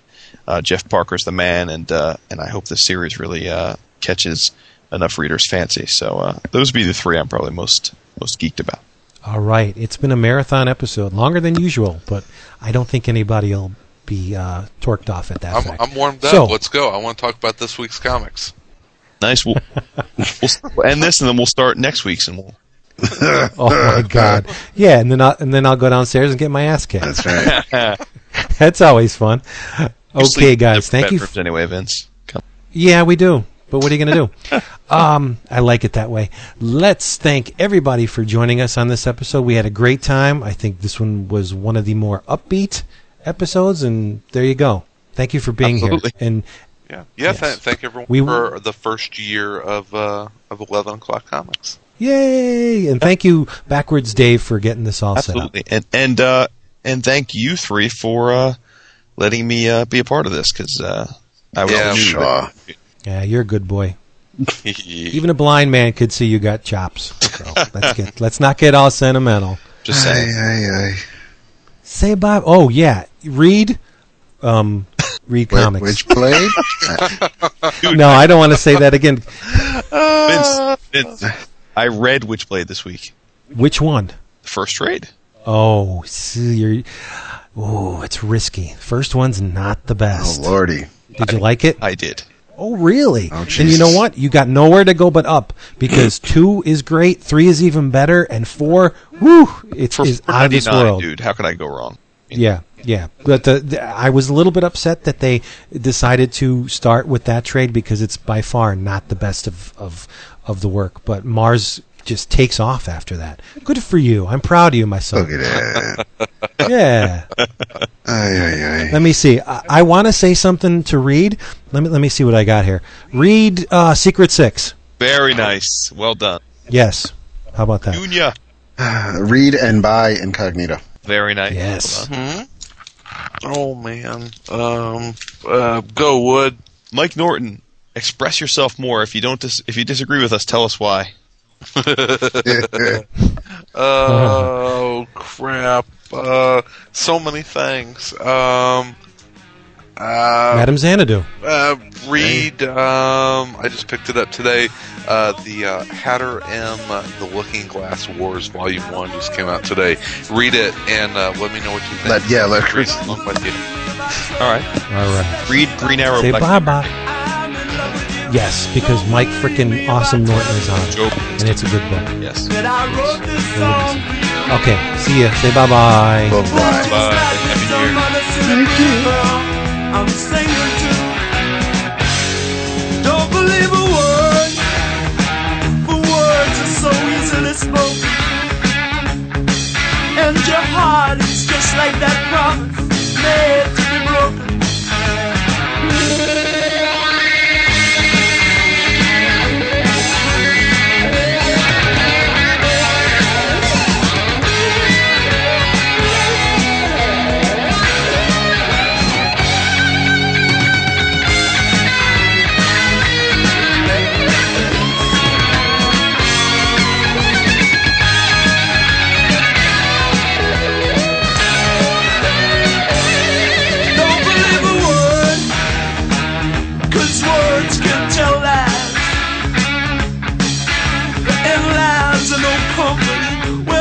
Tears in your eyes. Don't believe me if I tell you, not a word of this is true.